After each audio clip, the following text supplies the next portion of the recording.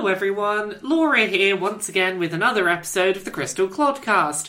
I think I introduced my name earlier than I normally do, and that's thrown my routine here. I'm your host Laura, that's usually when I say my name, and I'm here this week with Mia. Hello, you can find me on Twitter at OmiaGod. And Retta. Hi, you can find me on Twitter at SuperReta. Can you tell that we're a bit tired this morning? We are recording this and I forgot how to organise a show, apparently.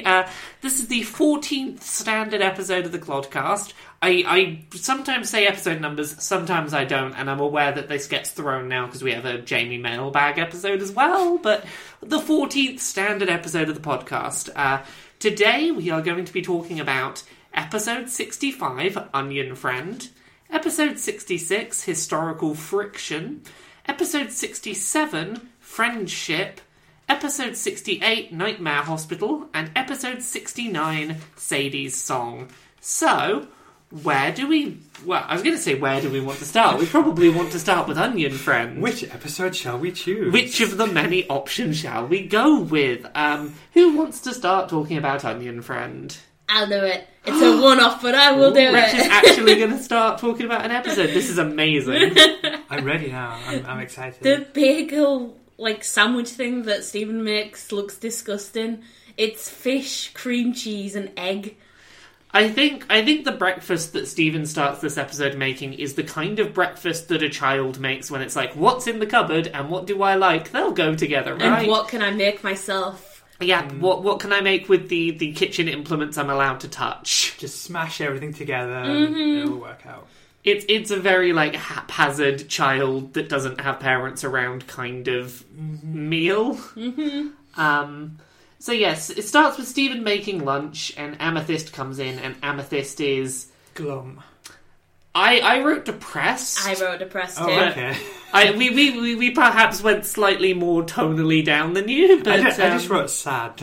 Well, I put depressed, and that felt appropriate considering where the episode kind of ends with her conversation with Vidalia. But, I think depressed is fair. Yeah, she's either depressed or glum about the ongoing fight between Pearl and Garnet. Yeah, it's another one of these moments where very early on it's like, hey, remember, this has happened recently and we're dealing with the aftermath of it. Yeah, and it's nice that they don't just show, hey, this isn't just between the two people it happened between, but...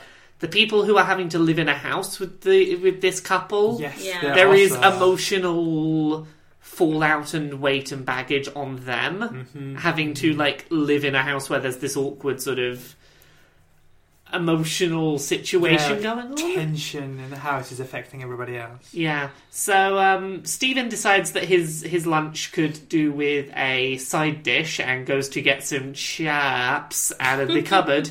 And Onion jumps out of his cupboard. How long has he been in there? Yeah, how long was Onion just, hanging out in Stephen's cupboard waiting to jump out and be like, haha, I got your limited edition chaps? Is this like the Arrested Development joke? Where it's kind of I've been in here 2 hours waiting for the perfect moment to jump out? Possibly. This is another one of those episodes where we've not yet had... I wouldn't say we've had our, full turn of character for Onion, but this is... This is, I think, the first one where we start the episode with, Onion is weird and scary, and it ends with, oh, there is something relatable to him. Yeah, they don't go the full distance of, no, silly, you just don't understand, he's actually really nice, but they do more than usual. They lay the groundwork, because I'm pretty sure the next time we get a dedicated Onion episode is the one with his other non-verbal friends. Yes, I believe so. But, this is the turning point of, yeah, he's weird, but... deep down by the end of this episode you at least see he might not be socializing the way that he's expected to, but he does want to be friends with Stephen and sees some element of friendship there. Yeah, also I think showing that his mother understands him is an important Yeah. they have a connection and she seems completely maybe not unaware, but his kind of oddity doesn't bother her at all. She never points out. She's not fazed by it. Yeah. This episode very much starts, and for most of it is still Onion being the weird kid that Stephen doesn't understand, but by the end of it does at least set up so that it's not quite so weird when we get that next Onion episode and it starts with Onion and Stephen hanging out at Stephen's house. It does at least smoothly transition to the first, like, the opening of that next Onion episode when it happens. I also think it's kind of nice because Onion, because he is clearly aware that Stephen doesn't quite understand him, he talks to Stephen through his mum.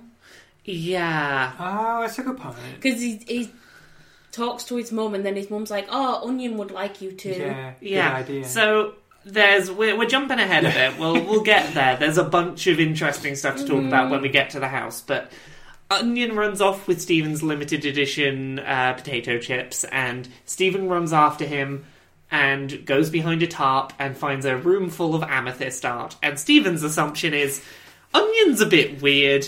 Now there's a room full of amethyst art. Is Onion a stalker? It's not an unreasonable assumption. It's a nice bait and switch of like, oh, this is a creepy room full of weird art. Oh, actually, it's fine because it turned out it was an old friend of Amethyst's who still likes her as an artistic muse. Yeah, like Amethyst is aware that at some point this person was creating art of her. Yeah. So this is the garage belonging to Vidalia, who is a friend/friendly rival of Amethyst. They have a very sort of like, you're gross, you're ugly, kind of friendship. It's that friendship where they're so good friends, they've passed into kind of insulting each other, but you can tell it's really endearing, and it's not actually any kind of There's zero there. Malice to their mockery of each other.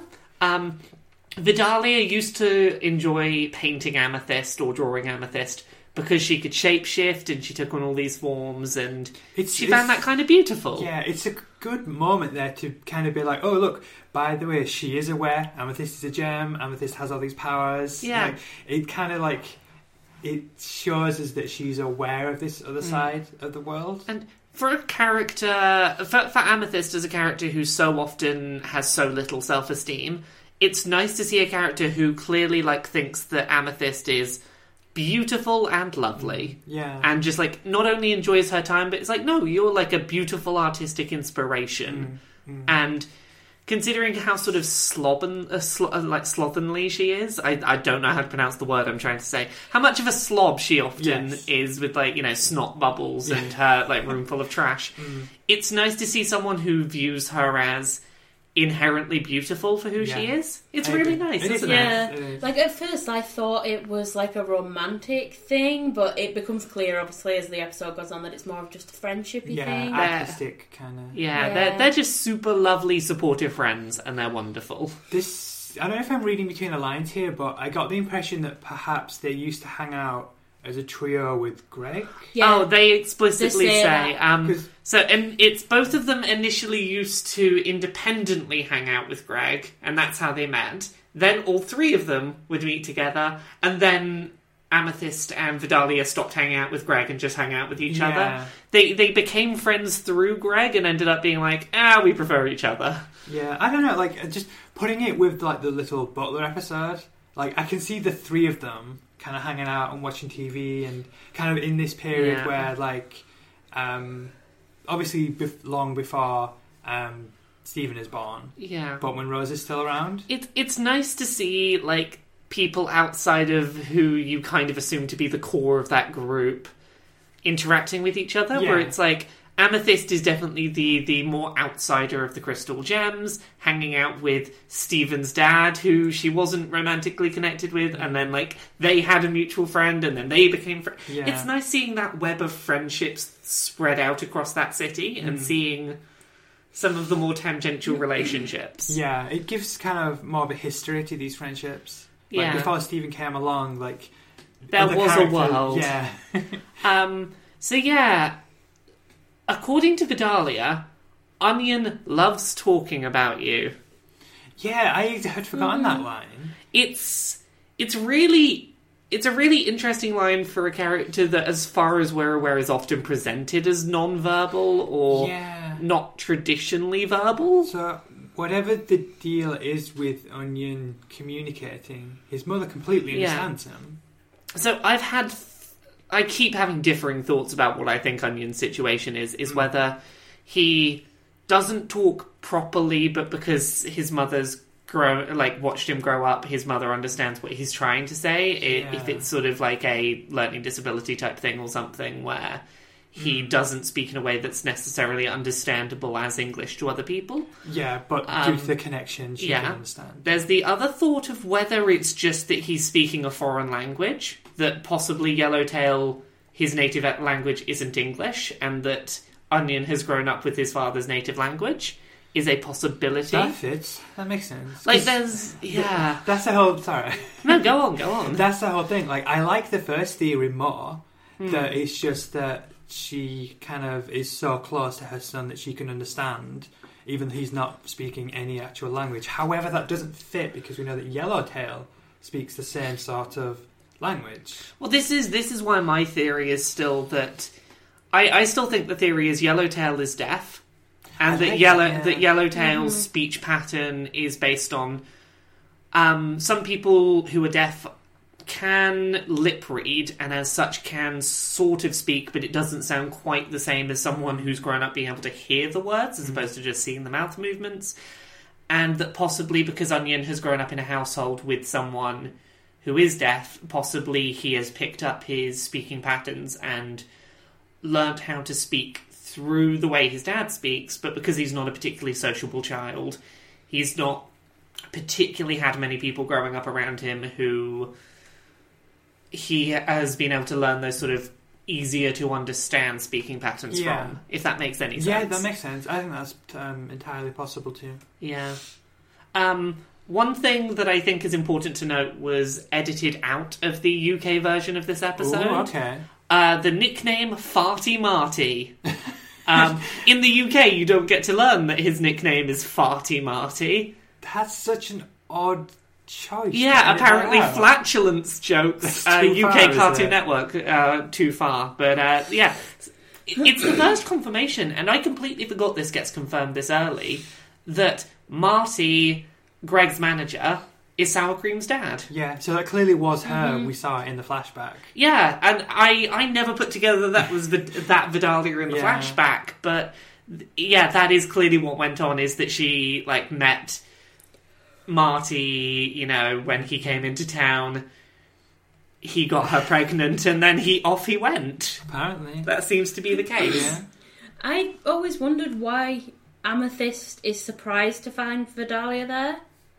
Because surely she's always lived there with the kids. Well, they could have moved to a different house within the town. Yeah, I see what you mean. You would think that it's not a large town. Yeah. It only seems to be like Greg once says when he's on about the whole town being there, it's only about 15 people.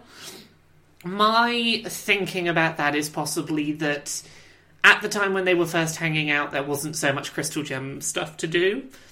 Amethyst had more time for socialising with people in the town. Then all the corrupted gem stuff happens, and she just doesn't find the time to see Vidalia. I think that makes sense. Honestly, thinking about it, that's kind of what I have done with people. Yeah. I had a friend who lived literally 10 minutes walk away from me, but I didn't see him for years and years. Yeah. Just because it just kind of, It just happens sometimes, doesn't it? You can live super close to someone and still not see them as often as you'd like to, because life is kind of like that. I suppose that if Amethyst didn't know that Onion and Sour Cream were related to her, then I can understand that she just assumed that maybe she moved to another town. Yeah. And just stopped expecting to run into her. Yeah. Either that or just, we know that at some point her self-esteem took a pretty big nosedive, and that maybe that is a factor on her, absolutely. No longer checking up on friendships, starting to assume that her friends obviously they won't miss me. Yeah, because that's the thing that happens with depression and low self-esteem. I also found it friggin' adorable that Vidalia used to curl Amethyst's hair when she was tiny. It was adorable. So, weird creepy Onion stuff. Onion makes a mashed potato Steven, licks it, then dribbles out the mashed potato. I don't know how to understand that. No. Steven says it, but I've also noticed it. Onion never seems to eat. Yeah. I had a thought when that was mentioned, and I have zero evidence for this other than him not eating, is Is Onion a crystal gem? That would be a surprising twist. It would be a reveal. That's why they talk odd. It's just the homeworld gem language. Onion is white diamond. So, like, I'm going to throw out a random theory that I don't really have much behind, but maybe it's a thing. Sure. Is it could explain his not eating most foods and his speech pattern is if he's possibly got something like autism or some other developmental condition that has a crossover between verbal development and texture issues. Oh, That's what I thought. It could explain the speech patterns and the not eating, but it would... For that to be the case, you would have to also assume that Yellowtail is also on the autistic spectrum, possibly. If we're going with that's the explanation for speech patterns. Is it time for the jingle? It's time for the jingle, if I remember to edit in the jingle. Where is my pen? I need to make a note so I remember to edit in the jingle. Potentially autistic spectrum behaviors depicted in Steven Universe. Now I need you both to talk for a second so I can make a note to put the jingle in. I found it amusing that Stephen is angered and potentially horrified at the idea that Onion doesn't respect food. Why do you hate food? Obviously, Stephen adores food. Yeah. A lot. Well, that was his main character thing when he was first introduced. It was always, "Oh, I'm Stephen and I like a hot dog," and like the beginning on the the intro song when he says "I'm Stephen," he eats a hot dog. Like, his entire being was basically food related. It's at the definitely one of beginning. the main characteristics. Yeah. Implied from him. It's a thing that Stephen struggles to relate to Onion because such an inherent difference between us. I like that there's an explanation for the ominous light flashing. Mm-hmm. Yeah, because at first I was like, oh, hang on, does someone have, like, lightning powers? Is that what this is? And Well, Stephen has been implied to have electrical powers. I was like, is he nervous? Is that why the lights are flickering? Nope. They flash when sour cream DJs. Kids got to express themselves, which I think is super lovely. I also, to do with the light flashing, and Vidalia said that Yellowtail hates it. Yeah. If he is deaf, and light is his source of like being able to read lips and being able to communicate with people. That's a really... I thought you were going to use that as an excuse for him not being deaf because why would the DJing annoy him? But the light flashing... That makes a lot of sense. Oh, well done. You might have just found the piece that cracks the code. But yeah, I like that even though Sour Cream's DJing is a little bit... It gets in the way a bit. It's a bit obtrusive. Vidali is very clearly like, look, he's got a passion and he enjoys something. I'm not going to shut him down when he's got a passion. Yeah. It's clearly not both parents that are against Kid's got to express himself. Yeah. I think a factor in that, at least as far as I read into it, was that Vidalia has a background as an artist. Mm-hmm. And that probably is a factor as well. Yellowtail has a very practical job. It's go out on a boat, get fish, come back. It's a production manufacturing, like, I am doing something of tangible value, which might explain his lack of support. Yeah, it's very traditional. Yeah, we see later on that his dad doesn't want to support him being... his stepdad doesn't want to support him being a DJ. Let him be a DJ. Let him be a DJ! It's the crux of that conversation in the car, in the the one where they find Paradox Pod, is his dad wants him to be a fisherman, not a DJ, but his mum is supportive of the DJ stuff because she sees the value in art, because she was a painter. She's the creative one. It's a nice thing. Mm-hmm. I also think it's really cute that when Vidalia and Amethyst are talking, they're talking more like they're both mums. And their kids, they're kind of like, you kids go play. Parents definitely. need to have a little chat It now. is the most mum-like I've seen Amethyst act. Mm-hmm. And I don't know if that's because she's feeding off of sort of Vidalia's... you can still be fun and silly, but you can also be, mum-like at the same time. Yeah. Well, we know that she respects her a lot. I wonder how much of that is her trying to kind of live up to expectations. That's what I was going to say, and it's also kind of Amethyst trying to find common ground again. Yeah. Because it's kind of like when she last saw her, she said sour cream was shorter than she was, which means he was a baby because Amethyst Yeah. was tiny anyway. Yeah. So now we get on to creepy things back to back that Onion does. Onion makes Stephen feed a live mouse to a snake. Or he tries to. Or tries to anyway. Onion plays a video of his own birth. That's an especially odd one. That's a very odd one. As a fun side note, when I was preparing for this episode, I pulled up an episode transcript, and the episode transcript of that birth video sounds a lot more like a transcript of sex. Yeah, when we were watching it, like, I knew what it was, but I was like, I know what this sounds like. Yeah, it's until, you know, like until you actually kind of see it says love, happy birthday, Onion. I think it says on the tape. That's weirder to me. Like, it's less weird that Onion showed this to Stephen, because if, like, your mum gave you an important VHS tape, you might be like, oh, this is important, and I should treasure this, and this is important to me. Why, as a mother, do you give your child, for their birthday, a video of them exiting your vagina? Because it's a symbol of their birth. Yeah, but maybe not on when they're a child, if at all. My interpretation is that it's not intended for Onion, and that it says happy birthday because obviously it's his birthday. And he found it and assumed, oh, this is for me. That was my interpretation of That it. makes a lot more sense, that it was meant to be like a metaphorical, hey, it's the day that Onion it's was his birthday. born, it's his birthday. Yeah. Not meant to be like, happy birthday, this is for you, Onion. That makes so much more sense. Stephen then has to refuse to climb into a secret hole in the wall behind his poster, and Stephen's just like, nope, I'm out, this is my limit. I was okay watching your mother give birth to you, but the creepy vent in the wall, no thank you. Well, that's even too the mother giving birth, he were covering his eyes with the cassette box. So Stephen goes back downstairs very much with the intention of, right, Amethyst, we are going home. Yeah. And I just want to quickly say that in Onion's room, there is a lampshade that has an angry face drawn on it. I was unaware That's of dark. this. I did not notice That's a slightly tortured child. Yeah. Amethyst and Vidalia have a really sweet conversation. And it's really nice to see Amethyst actually be open about how she's feeling. And to see her have someone supportive that isn't simultaneously more powerful than her.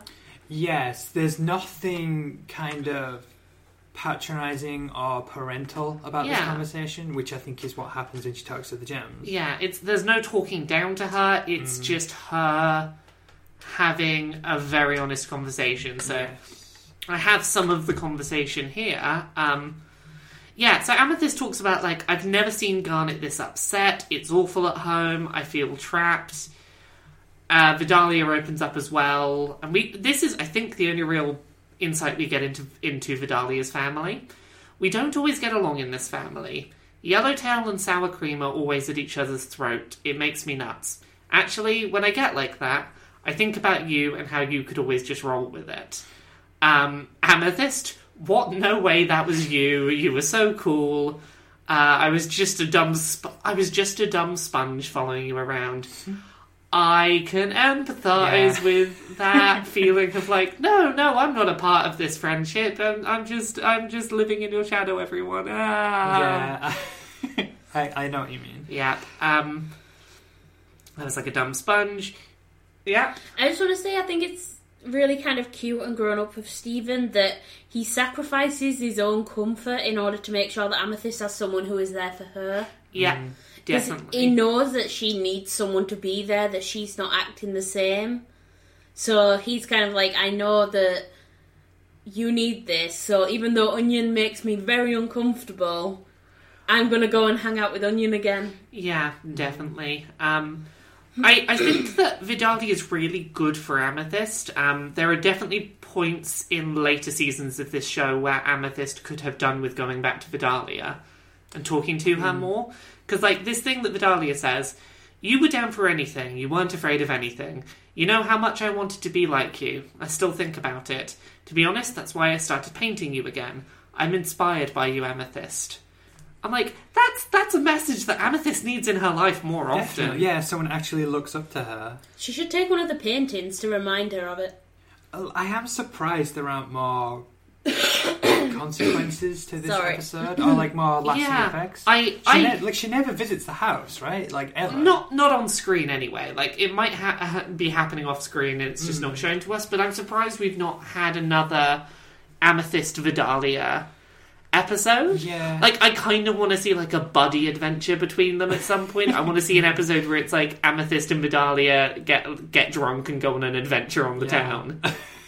You know, maybe not alcohol because children's show, but you get my like, yeah, they have a nice I want to see them have a fun, maybe get into a little bit of trouble adventure together at some point. I could definitely see that. I just realised, Onion, although all these things seem really creepy, Onion is trying to show Stephen what matters the most to him. It's kind of like, here is my pet snake, I love my pet snake, here it is. Yeah. Here is the video of me being born because it's my mum, I love my mum. Yeah. And here is my secret room. I like that reading. Yeah. I honestly had not thought about that. I completely agree with you. Like, while this stuff is all... Okay, you can't explain the mashed potato that way necessarily. He was showing him he cared. Like, He licked it and then dribbled it out. yeah, but he's all about being creative like his mum. His mum paints amethyst. If he'd not done that, if he just sculpted Stephen and not licked it, dribbled it out and then smashed it, I might have agreed with you on that one. That's just his way of showing he appreciates him, maybe. Possibly. It's like, hey, But Stephen, I wish this was you. I like what you... I like your point, though, about like the stuff in his room having less... It's creepy execution of sweet sentiments he's trying to put across. I mean, it's the thing that kids do. Like, here's my bedroom, here's my stuff, here's my pet. Well, it's one thing that Stephen always does with the gems. Here's things that I enjoy, hopefully you'll enjoy them too. Yeah. So Stephen climbs into the vent and goes, right, let's see what kind of nightmare hellscape you're going to take me to. And very unexpectedly, it's a quiet, nicely lit room with all sorts of like fairy lights. It's very empty, quiet, just calm, lovely room that we later find out is Onion's office. His office, yeah. Yeah. According to Sour Cream. According to Sour Cream, it's his office. And there is a treasure chest in the middle, full of guys, including a lot of rare ones. And gals. And gals. And it's just this really quiet, sweet moment where Onion, like, roots through and gifts Stephen Explorer Gal. It's the moment they kind of bond over the same thing. Yeah. Like, they're no longer on different wavelengths at this moment. They're both... It's like, hey, we both like this thing. And I got the impression, even though, like, no words are spoken by Onion, the impression I get is, like, hey, thank you for spending time with me. This was really nice. This is something that means a lot to me that I know you would like. Would you like to have this? Because I really appreciate you spending time with me, and I would like that to happen again. Here is my peace offering if I freaked you out slightly. And it's I like that. It's really nice that, like, a gesture like that without words can convey that much. I also like that in Onion's office there is a painting of Onion asleep. Yeah. Oh, that's Yeah, on the wall. Clearly his mum's painted him asleep and given it to him, and he's put it up in his office. It's a moment of vulnerability and calm, quiet pleasantness from Onion that's just that first little moment of like, look, he might not always know how to approach the topic, but he appreciates Stephen's friendship even if he's not very good at verbalizing that fact to him. I agree.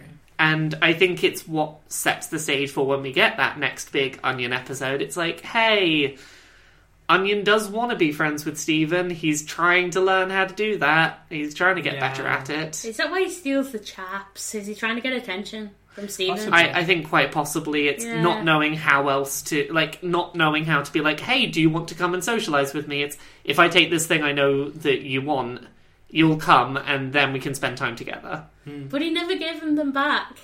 That was what annoyed me. It wouldn't have been that bad if once he was at the house he was like, here you go. Maybe off screen it happened, we don't know. We can headcanon that. I do like when Stephen holds up the empty plastic ball and goes, oh, you've got invisible guy. There's clearly nothing in it. Yeah, it's a nice little goof. Speaking of the gals, did anyone else notice that Karen looks surprisingly like Rebecca Sugar. Yes, Yeah. I did, and I wasn't sure. I think that's deliberate. Yeah, it's just like regular human Karen. Yeah. Karen. So it ends with like a really nice little bit of exchange between Vidalia and Amethyst again. You're a rock. That's what you are, right? Like, it's this nice sentiment, but it's also like, I kind of know what your deal is, but I'm not Yeah. entirely sure. I think you're a space rock. Yeah, so there's something going on around that. But like, you're my rock. That's sweet. You know, it's a message to Amethyst that's the opposite of what she usually hears, which is like, no, you are stable and you know what to do, and you're good at getting through life. Yeah, normally it's the opposite. It's Yeah, you're a mess. normally, you're messing everything up. Why do you always mess everything up? Yeah.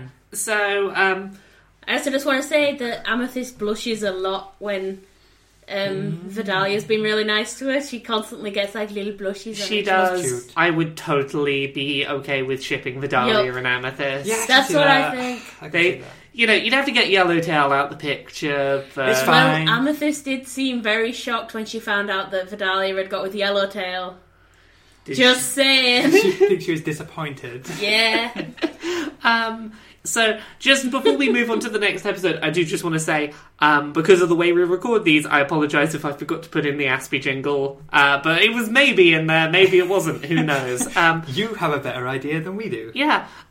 So that's everything I had on episode 65. Anything from any of you? I had a final comment, which is just that at the very end, with the opportunity to say how uncomfortable he was, Stephen basically is like, yeah, that's great, I can hang out with Onion while you two hang out again in future, that sounds fine. He grimaces a little at it, but I kind of like that they skim over so that the next time we really see them interact, Stephen is very clearly like... The next time we see a Big Onion episode, this is a recurring thing that goes on. Stephen is aware of the fact Onion's non-verbal. They have games they play that are based around that fact.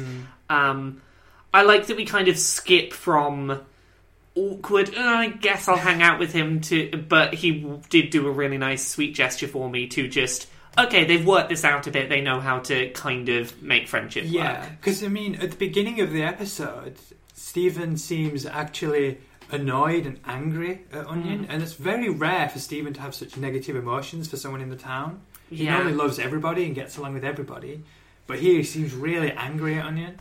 Stephen's very good at empathy when he knows how to empathise with a certain person. I like that really, actually. And Like, he I- can empathise with Onion. It's and that's- because Because he doesn't yeah, understand him, which is Yeah. also It's- why Onion tries to get Yeah. him to understand him. Exactly. It's Onion not being traditionally verbal means that Stephen doesn't know how to understand what he's thinking, doesn't know how to empathise with him, but eventually he works it out. That's nice. I like that really. Yeah.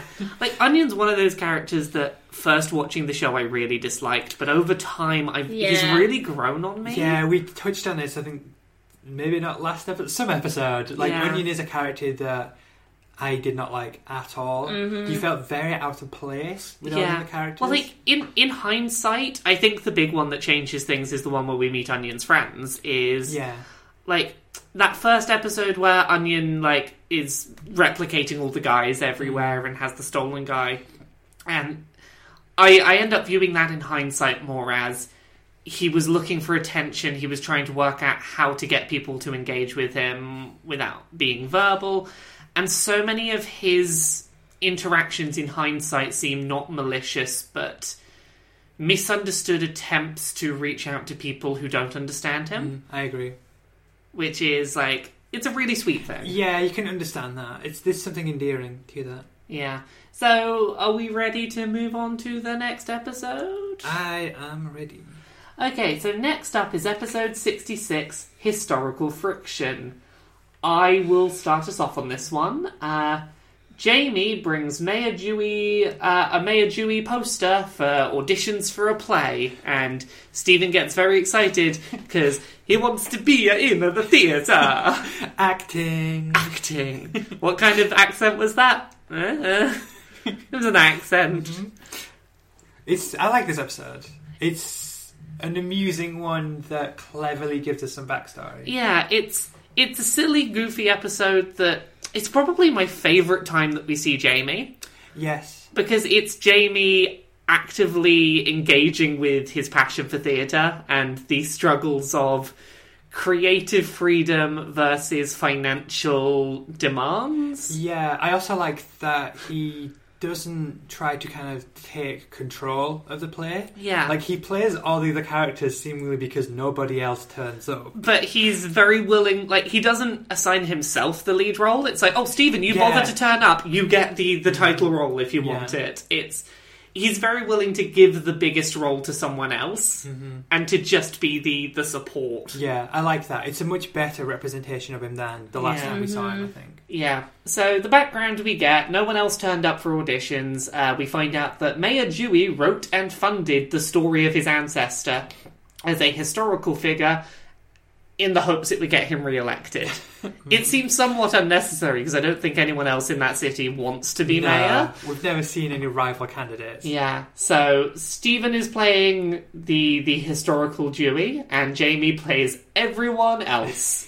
I really like the art change we get in the flashback to, like, when they're reading through the script. Yeah. I don't know how to describe the art. It was very sort of like like painting on a canvas in like limited colour palettes. Yeah, I would agree with that. It's a nice art style that it's cool, and they should make more use of art. Yep. Everyone goes silent when I sneeze. It's like I was kind of like, I'm about to sneeze. Everyone just talk for a second. What happened is I was like, I had a thought I was about to say it, and then when you were about to sneeze, I was like, oh god, dead air. I have to say something, and I was like, what was I going to say? I can't remember what I was going to say. We are a terribly professional podcast. Definitely. So the story basically is Mayor Dewey is perfect and amazing and definitely found Beach City all on his own. And when a storm happened, he used his supernatural powers to become a 50-foot tall Dewey who saved the day and was perfect. Yeah, that's literally the entire plot of the original play. Yeah, we were on a boat and there was a storm and the amazing Mayor Dewey grew to 50 foot tall and saved us all. It's about, what, 20 seconds long, the whole play?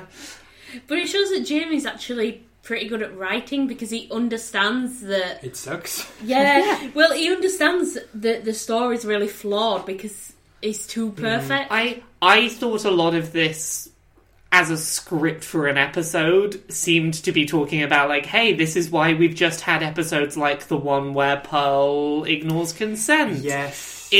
We've literally just had an episode about a character's flaw, and I know a lot of people when that episode came out were really like, we are not happy about this. Why did you take Pearl from being this really perfect character and make her this horrible person?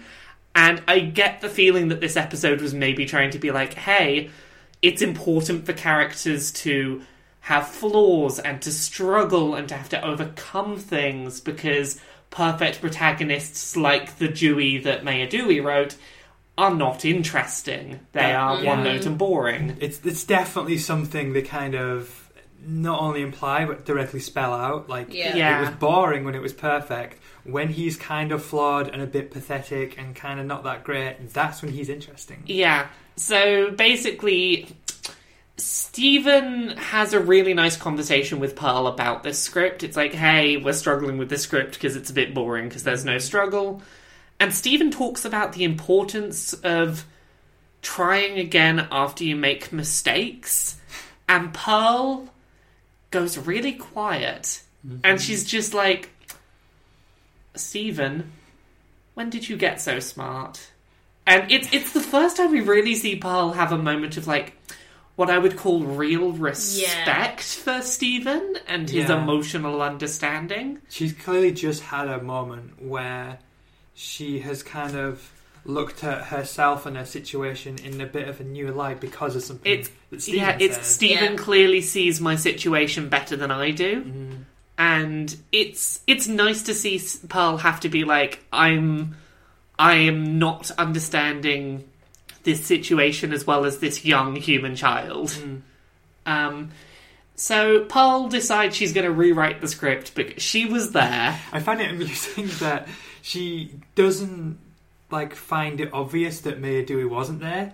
She's kind of like, oh, he wrote it. He wasn't even there. Like, she doesn't point out, like, of course he wasn't there. It was like around 250 years ago.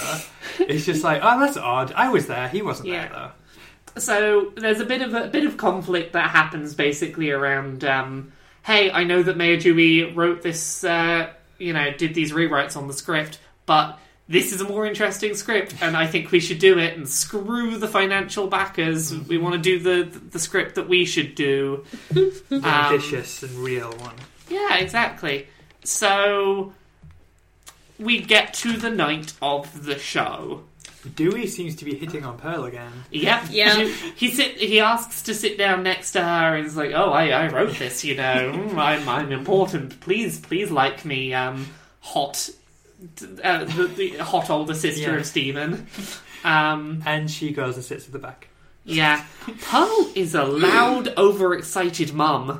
Yeah, they give her the kind of mothering moment, like, "Oh, that's my son. Hi, Oh Stephen." my god, hi Stephen! Like, she disrupts the whole play to excitedly be like, "That's my Stephen." It's quite cute. It's more proud than we usually see her of Stephen. Yeah, normally she's very kind of relaxed and laid back, and she doesn't really say anything like that. I mean, about Stephen's achievements. I don't think Pearl could generally get the title of relaxed. No, but I see what you mean. She's rarely displays that level of enthusiastic pride. Yeah. So, timeline-wise, I get the impression this is before Amethyst joins the Crystal Gems, this flashback story. I don't think so, because Amethyst is played by a mop.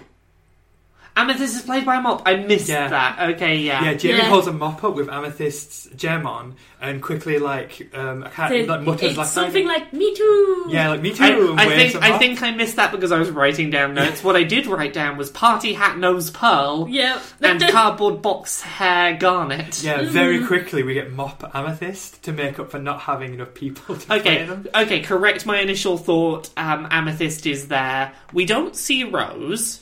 But she is, by the timeline, she is around at this point. I'm assuming she has to be around at this point. We don't see her.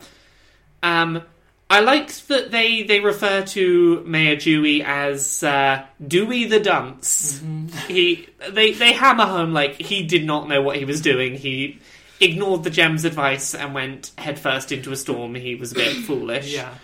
I love that the prop sword that Stephen's using, you can clearly see that it's like an old either it's toilet roll or an old kitchen roll, and it still has half of a piece of hanging off the tissue end, stuck still on it.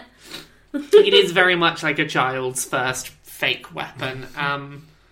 So I have a couple of questions I want to ask us about this, because we're about to have a gem. I assume a gem attack the boat and everyone gets rescued. So my two questions are, the thing with tentacles that attacks the boat, A, do we think it's a gem? And B, is it centipedal? I also noticed that similarity. He very much does in the Shadow Puppets. He very much does centipedal. Yeah, there are two distinct things. Centipedal doesn't have tentacles, and I do wonder, are we dealing with two distinct gems? One that has tentacles and one that is centipedal, or is it implied that they're both the same? Yeah. But I definitely feel like this is the first time centipedal turns up. And if that's the case, this is presumably after that big gem weapon has gone off? Yeah. That corrupted all the gems? Yeah, because the gem war was thousands of years ago, right? And this is clearly only 250 to 300 years ago. So this is long after the gem war. Clearly, the gems were living in what will become Beach City, and I imagine that's why they're nearby. So the temple will exist, but Beach City doesn't exist. Yeah. And the other question I have is, what do we make of the 50-foot tall shadowy gem? Because this is not the fusion of Pearl, Garnet, and Amethyst we have seen before. I think it's all four of them. That is my thought. So I've pulled up the Steven Universe wiki page for this gem. They are referred to as unknown fusion gem. Fan speculation is that this is a fusion we've not seen, and not the temple, because it doesn't have enough arms to be the temple. So the assumption is that this is all four, because the lower body and upper torso are reminiscent of Garnet. There's a huge mane of hair that looks like Garnet's. 4 arms. It's the temple has 4 arms. Alexandrite has 6. This has 8, apparently. And usually it's a set of arms for however many people. Yeah, which would 8 arms would potentially suggest. Like, I don't know. Oh no, sorry, I've got this the wrong way around. I'm trying to read this. Yeah, this one has 4 arms. Yeah, the temple has 8, yeah. and Alexandrite has 6. Yeah. So this could potentially be, if it's got 4 arms, this might be just a fusion of 2 of them. Honestly, what I think this is just Alexandrite, and I think the shadow just has the wrong number of arms. Well, also the wrong hair. Well, yeah, but I mean, this is just my take on it. Like, I don't know if I'm not saying I'm definitely right. Like, I'm open to being wrong. I think, knowing what we know about that time period and what took place, the 3 of them are there, Rose is not there, and then some sort of giant fusion saves them. Is Rose not there at all, or is she just not shown? Well, Pearl says, like, oh, I fight in the name of Rose, like something along those lines. And if Rose was there and it was Pearl who rewrote the story to tell it, I think she would have had like a main role of, oh, she was so heroic and brave and beautiful. That's a really good point. So I think it has to be Alexandrite. Yeah. I don't see it being any others, because otherwise it's Opal, but Opal's not really big enough. It's a big mistake to make, to have the wrong number of arms and the wrong hair on a silhouette. Now, part of that could be Jamie doesn't know what this thing looked like. That's what I'm thinking. Sorry, I don't really... Yeah. No, go ahead. My interpretation was it has the wrong hair because it's probably just the garnet hair prop that we just saw a moment ago that Jamie was wearing. No, it's different. It is like curved. Okay, we have a picture of it here that Retta can look at. That is not the garnet box hair, is it? This is not the box garnet hair. Oh no, it's kind of like 3 circles of hair. It's very Rose-esque hair. Yeah. Like, if I was going just off the silhouette and trying to interpret what we're looking at, it looks most closely like it would be a garnet-rose fusion. That's kind of what the hair looks like, Mia. I've drawn a little picture of the free Thank you for that. This is the Unknown Fusion Gem wiki if people want to look this up, but 4 arms suggests it's a fusion of 2 gems. The hair and the body type would suggest it's rose and garnet. My instinct is to think it's either all 3 or all 4 gems, or it's some combination fusion we've not seen before. But looking just at the shadow, to me it shouts garnet rose, even though that doesn't really make sense with the story, and I acknowledge that. Yeah. I acknowledge that Alexandrite would make the most sense contextually. So I think it's Alexandrite, but I accept that it could be Rose with someone else. I don't know. No one really knows what's going on with this, but it's an interesting thing to speculate, and I would love to hear fan thoughts on this. I just had a thought. Yeah. What if it's Alexandrite and she looks different because this is when Amethyst was really small? Oh! Because back then Amethyst was like a little toddler. So what if she wasn't able to add the arms to Alexandrite because she isn't fully developed yet? We also know that most of the gems look different in the past. They've had different appearances before, which means their fusions might appear different. So what if it's just that? It might be, yeah. Okay, that's a really good thought. I like that. Yeah, I would love to, if people want to email hello@crystalclodcast.com their theories, I would love to read theories on this unknown fusion gem. I'm curious what people think.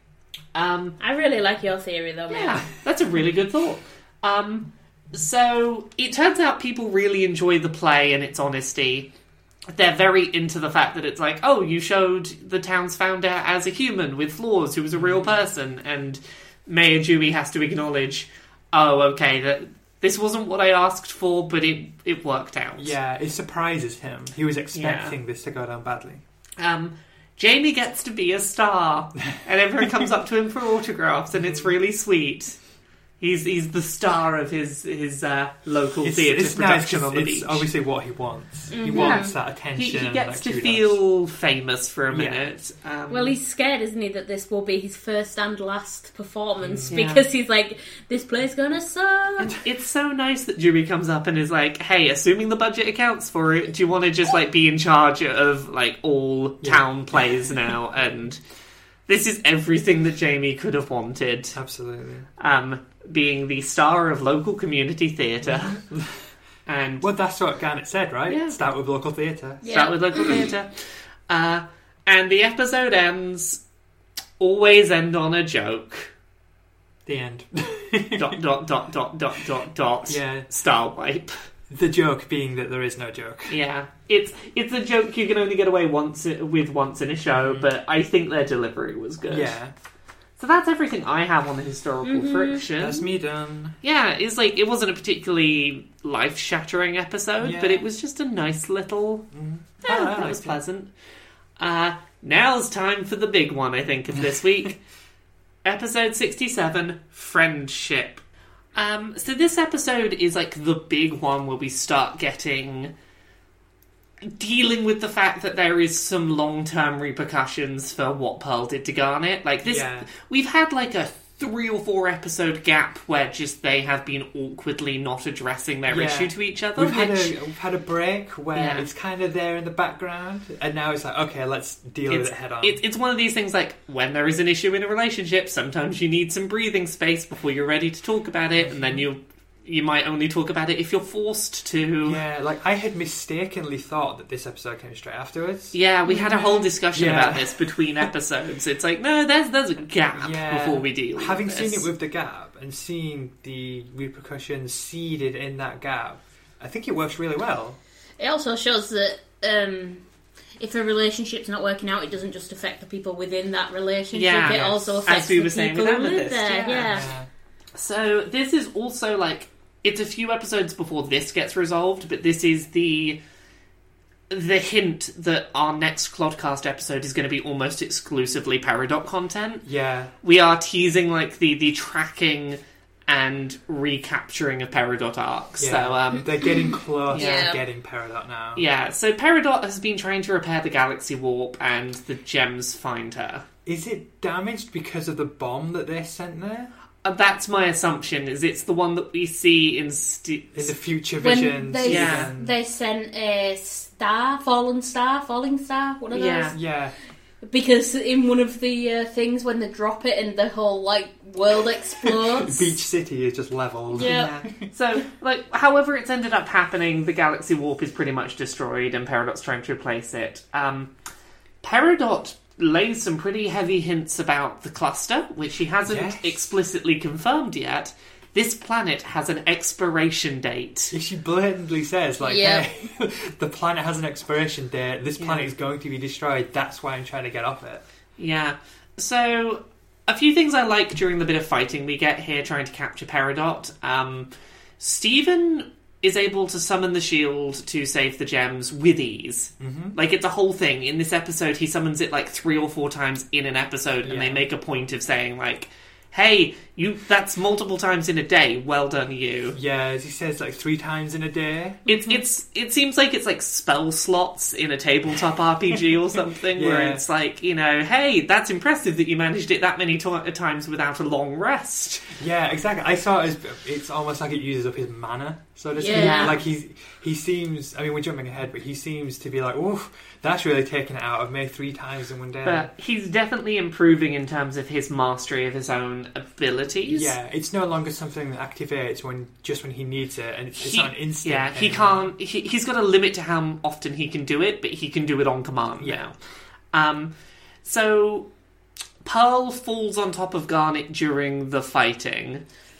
Because she's trying so hard to prove that she's useful and that she's done a good thing, so she's worthy of forgiveness. She's very over-eager. Yeah, she's so, like, overly eager to prove herself Yeah. that she messes everything It's up. to the point of clumsiness. Yeah. I think there's a really interesting exchange between Garnet and Pearl here. Garnet says, Pearl, get off me. And Pearl jumps off of her straight away and goes, I'm sorry. And, like, on the surface level, I think that's you're getting in the way of me during this fight. But I think part of it is also maybe meant to be about the fact that we just had a non-consent arc. Yep. And it's like, oh no, I'm Yeah. lying on top of the person that I just had this whole non-consent thing with. That's a problem. I'm making them uncomfortable. Even though it was completely an accident, she's like, oh shit, is this going to make it harder for us to deal with Yeah, like this. fixing this. This is the exact reason that you're annoyed at me. Yeah. So it's a goofy, silly, almost Roadrunner-esque fight where like Peridot's like just running around, completely avoiding them, Yeah, flying off the walls. She's running on her fingers. Again, she's played up as kind of more goofy than an actual threat. I think it's in hindsight we see this silliness. Yeah. I think she seems to be more like a full-fledged version of Steven, in that he is goofy, but he seems to be actually really good when he wants to do something. Yeah. I think as well, Steven's reaction to this, again, tells us that Peridot is not a huge threat right now, and this is a lower stakes situation, because Steven's like, have a nice weekend, and like he's not really scared Yeah, I'm at all. amazed how much of this flew over my head on first watching. I didn't realise quite how much they were playing her to be not a terrible threat. Yeah. Like, I still expected her to like get all serious at some point. I also like the have a nice weekend thing immediately after, because all the gems look like, why the hell did you say that? It's kind of like, have a not nice weekend. So it turns out they're tracking Peridot using Peridot's ship, which they've reverse engineered to track when she uses warp pads, which is good, smart idea. You've got a network that, like a transport network, it's a good idea to try and track movements through it. I assume this is tracking her equipment, like her fingers and legs. Yeah, and... the limb enhancers. Yeah, because they're all linked into her technology, isn't it? Yeah, it's either that or, like, considering that the only other people using the warps on Earth are the crystal gems, they could probably just track for any warp pad That's movement. true. And if it's not one of them, it's probably Peridot. Yeah, that also makes sense. So Amethyst points out at this point, and it takes Pearl a while to learn this, Amethyst points out getting Peridot won't fix what Pearl did. She could hand Peridot over on a silver platter, but it won't make up for the stunt she pulled. Yep. It is really nice that they make this whole point of, like, doing something effectively or good or helping with something unrelated doesn't undo negatives you've done to someone. Yeah. I took it as kind of like Pearl is misunderstanding the reason that Garnet is still upset. She thinks that she can force Garnet to forgive her by being effective enough. Yeah, it's like you were annoyed because I wasted your time when we could have been looking for Peridot. So therefore, if we have Peridot, it all worked out in the end. Yeah, so. but it's like, also non-consent. So the ship that they end up going and investigating that Peridot seems to have gone to, it seems to be the ship that Centipede came to Earth in. Yes. When we see the hand-drawn Centipede coming to Earth and leaving scene. It seems to be that same ship. On her second episode, this is where she returns, right? Centipedal. Yeah. So Centipede eventually ends up coming back to one of these ships, I Yeah. think, and that's where the other Centipedals are, if I Yeah. remember right. I also like that they look like the traditional UFOs. Yeah, because the theme of this is that this is the old gem tech. Yeah. So this is the gem tech that Lapis was used to. Yeah. And the hands and the kind of new tech that we see, But that's what she Peridot references. doesn't know how to use it because it's ancient. Yeah, and- she seems annoyed by like, Yeah. oh, this is so old. I love the design because it seems to be like a combination between standard like 80s UFO design alongside like the War of the Worlds tripod legs. Yeah. And I just like that from a It's- weird it's- like ship design It's a kind perspective. of retro Martian type Yeah. design. So Peridot traps the clods in the ship and fires a bunch of lasers eventually when she works out how. One thing that I have written down is, why are there so many like brutal death things inside of their own ships? It could be defense mechanisms, I guess. It could be that Peridot turned up and very quickly took some from the outside of the ship and pointed them inside and then shuffled away. Yeah. I don't know. I was just kind of like, it seems like an odd choice to have all these things that could kill you if you press a wrong button inside your own ship. It could be a way to stop someone stealing your ship, is to be like, you try and hotwire it, you're going to get lasered. Yeah, that's the way I see it. It's sort of like a defensive thing. Yeah, so Steven once again saves them with the shield 3 times in one day. Peridot is running circles around the gems. She is just like completely on top of the situation. Yeah. She's small but effective. Yeah. I quite like that about Paradox. Pearl runs carelessly into situations. It's really unlike her in terms of how she's been characterised the rest of the show. She's usually so careful, detail-oriented, meticulous.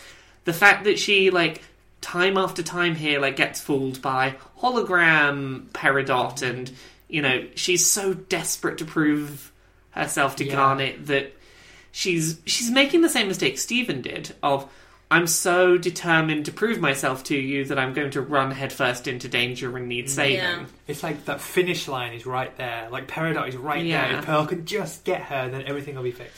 Well, even when Pearl knows that it's the hologram, she's still attacking it Yeah. relentlessly, just kind of... And it's like, you know that that's not going to do anything, but you're just angry because you can't do what you want to do. Garnet's furious at Pearl for how careless she's being. She's like, I get what you're doing, but stop being so careless. Like, just get on with what you're supposed to do. Yeah. Never mind. Okay. Are you sure? Yeah. Okay. So the next thing I have on here is Garnet and Pearl get trapped together in a big hole. Now I can say the thing that I was going to say. You could have said it like 10 seconds ago, I'm You sure. didn't need the intro. Yeah, but it kind of... You could have introed it yourself. I didn't know if we were too far behind or ahead. I was Okay. confused as to where we were. Okay. Amethyst is the one who saves Stephen because Pearl and Garnet are too distracted in their own drama to realise that Stephen needs saving. Yeah, unusual as Yeah, well. it's really unusual. Normally it's Garnet because she has future vision so she can plan these things. It's odd that Amethyst is the one that saves him. If Garnet was too distracted to save Stephen, it's like, oh, you were really distracted. Yeah. Like, something was really on your mind.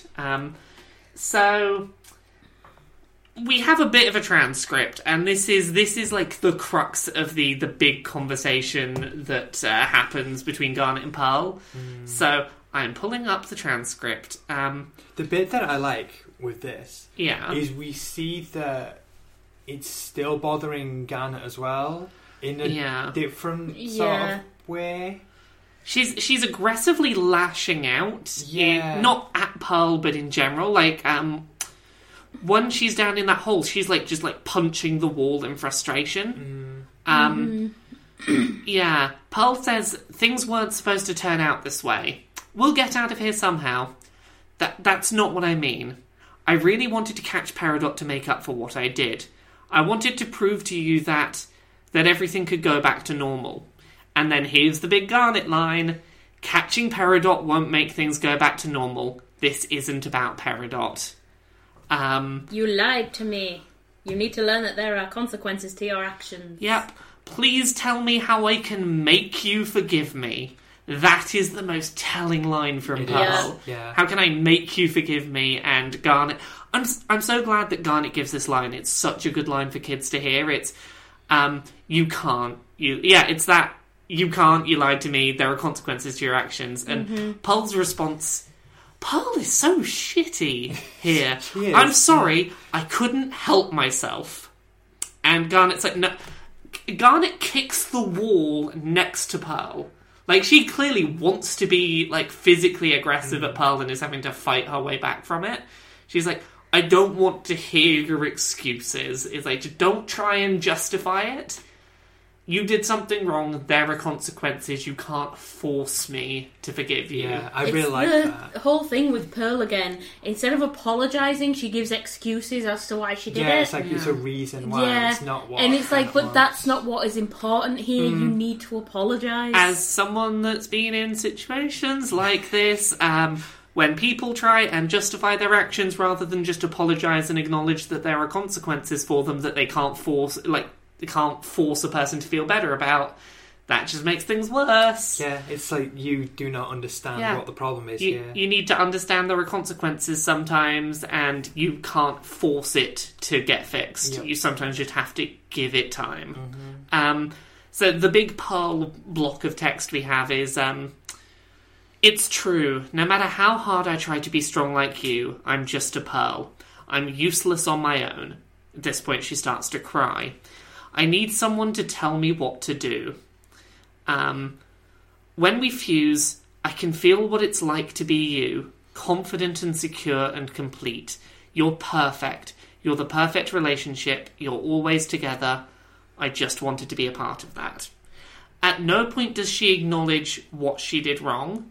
It is still her trying to justify This is why I did it. This is why I did it. It's like, yeah, I don't care why you did it. You might have had understandable reasons, but you still did it, and there are still consequences for that. Mm-hmm. And she says it almost like, how could I not do this when Yeah. this is how awesome you It's are? like, but look how I couldn't resist this, and it's Yeah, kind of like, it's that's not the awful. goddamn point, woman. yeah. And Garnet's like, I'm not as strong as you think. I fell apart over this. Ruby and Sapphire were in turmoil over how you deceived me. I came undone. Mm-hmm. Like, oh, this whole arc is so brilliantly written. Yeah. I love it. Yeah. Well, like that bit, it's a reminder that no one outside of Stephen and Greg actually are aware that Garnet came Yeah. undone over this. And it's such a rare thing, we're led to believe, like, they never unfuse. Yeah, Yeah. because Amethyst is like, oh, wow, that really Yeah, happened. it's like, did that really happen? And Stephen just really solemnly nods his head. It's just a thing of, like, that's how utterly conflicted she was about how to deal with what happened. Like, it really tore her apart. It really messed with her. Yeah.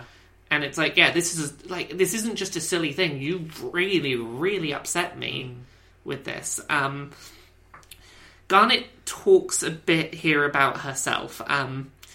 It's not easy being in control. I have weaknesses too, but I choose not to let them consume me. I struggle to stay strong because I know the impact I have on everyone. Please understand, Pearl. You have an impact too. There are times when I look up to you for strength. You are your own gem. You control your own destiny. Not me, not Rose, not Stephen. But you must choose to be strong so we can move forward, so I can trust you again. You don't fix broken trust by continuing to, like, try and fix it. You just have to be strong, accept that it happened, accept your role in it, and just be strong, give it time. Yeah. Until the person that you've hurt feels ready to talk and feels ready to sort things. And stop looking Yeah. at herself in relation to other Yeah, gems. Mm-hmm. exactly. So they end up escaping the hole by having this realization that there's only one way to get out of the hole, and the only way that they're going to do it is by fusing, because Sardonyx has a drill and can leap up and drill through the top and get out. And Garnet's the one to suggest that it's the only way out, and I really like that Pearl's response is only if you're okay with it. Yeah, it's consent. It's Immediately, consent. Kind of like, I get that this is life or death, but consent is still important, and I need to make sure I'm getting that. I think it's because she finally understands, like, How much harm she did. yeah, it's like she understands what the actual problem is. It's not, oh, we could have caught Peridot. It's, look, you nearly ruined our relationship all because you were so self-conscious and you had such low self-esteem that you used, like, Garnet to try and make her feel better about herself. Yeah, it's... I think my favourite thing about this whole exchange is when, as soon as they break through the ceiling, they unfuse, and there's just this very subtle look between them of, like, we did that was okay this time, things still aren't okay with us, but they can be. It's a start. Is We what I got we from did it. we did this on the right terms. I get the importance. Okay, I get that this is going to take time. Yeah, like, we're getting there now. It's a silence, but it's an understanding silence of, like, okay, things can start to heal, and it's just really nicely handled. It is. So we then get Peridot, who's trying to work out how to do more things with the ship because the ship's confusing her. Stupid button here. I don't know why anything does. I do love Peridot on this. She's so goofy. Yeah. I love when she flies off and Stephen shouts, I caught a peridot. Yeah. And she says, get your touch stumps off of me. It's our first look at not knowing human words. Yeah. Get your touch stumps off me. It made me laugh. I'm trying to remember what she calls other stuff now, but Yeah, there's a whole list of I things. love her like weird periodontisms. I know there's scent sponge for nose. Yeah, that's your scent sponge. My favourite will always be works of art, meat morps. Yeah, meat mop. Yeah, I love creating meat morps. We still use that, don't we, Mia? Yeah, meat mop. Yeah, been painting a good old meat morp today. So Peridot ends up escaping, minus one of her limb-enhancing feet. Yes, I think it's cool because it shows that there has actually been some consequence for Peridot this episode. Yeah. Like, Yeah. she's not just got away clean again, And like, she's it's- actually lost something. It this is time. our first hint that Peridot is not as physically imposing Yeah. as she's made out to be, that part of this is not actually her, it's an Yeah. outfit. And this is what builds up towards tiny, angry ball of memes that is Peridot. I'm very much looking forward to it. I'm so excited for Meme Lord Peridot. Because, like, she's going to have to take off the other limb-enhancing foot because now her legs are different lengths. Yeah. And it's like, oh, we're getting there. It's almost time. So that's everything I had about episode 67. I had a final note that just says that everybody laughs at the end to show that they're actually resolving their issues and they're now a team again. I have the Amethyst was really relieved. Like, she says finally and kind of collapses onto the Yeah. floor. Because she's like, oh, finally, they're finally actually talking to each other Yeah. so that they can start to move forward again. So next up is episode 68, Nightmare Hospital. This episode is about Connie F. I don't know how long I can keep that up. They use the word F a bunch in the introduction. It's adorable. Yes. Yes, F. Yes, F. I like that, Mia. So- yes. I like this because, like, originally Connie's like, that's not correct. And then she just starts She playing along. realises it's fun and Yeah. she just, like, stops being grammar obsessed with it. Yeah. So Connie goes home with Steve and they go online, and Connie puts her glasses back on to assume her secret identity. Superman. Yeah. Stephen has a caring idea that makes sense for him because he doesn't live with human parents, which is, hey, you want to get better with swords? Hey, look after my mum's sword. It's a nice, trusting gesture. It's something very significant to him that he's willing to lend to Connie. And neither of them really stop to think about, Connie's mum's not going to like this sword. No, not really. I also really like that Stephen turns to Lion and goes, may I? To get the sword out of his mane rather than just grabbing it and taking it. It is sweet. So they run It's in more the... about consent, I guess. Yeah, consent. Don't reach into someone's head without consent. It's rude. So they run into the house to hide the sword from Connie's mum because Lion's run away already. Dr. Maheshwaran comes in. How are you? Oh, Stephen, hi, how are you? Sitting!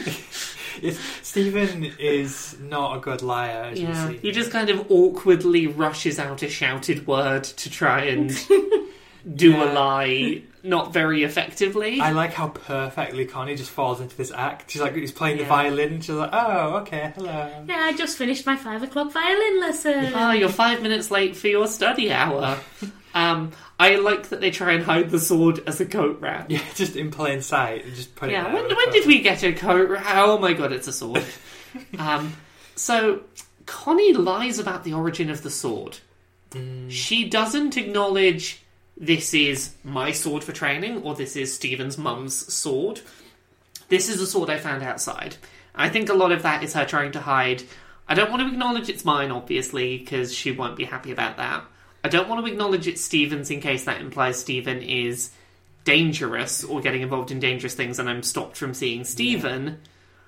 I'll just say that I found a giant pink sword outside and brought it in the house. I guess that's the best option. I found this interesting that Stephen seems quite upset, I guess, by this.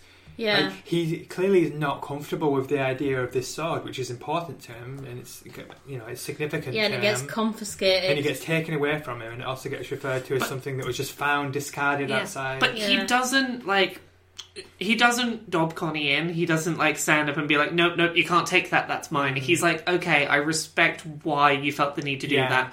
We'll find a solution to it. I'm not going to step on your toes of how you've decided to deal with your own mother. Yeah. It's also Connie immediately jumping to the lie rather than giving her parents a chance to understand. Yeah, it tells us a lot about her relationship with her mother. Yeah. Which obviously is a extension of what we just saw, which is that her mother still thinks she needs glasses. Yep. Yeah.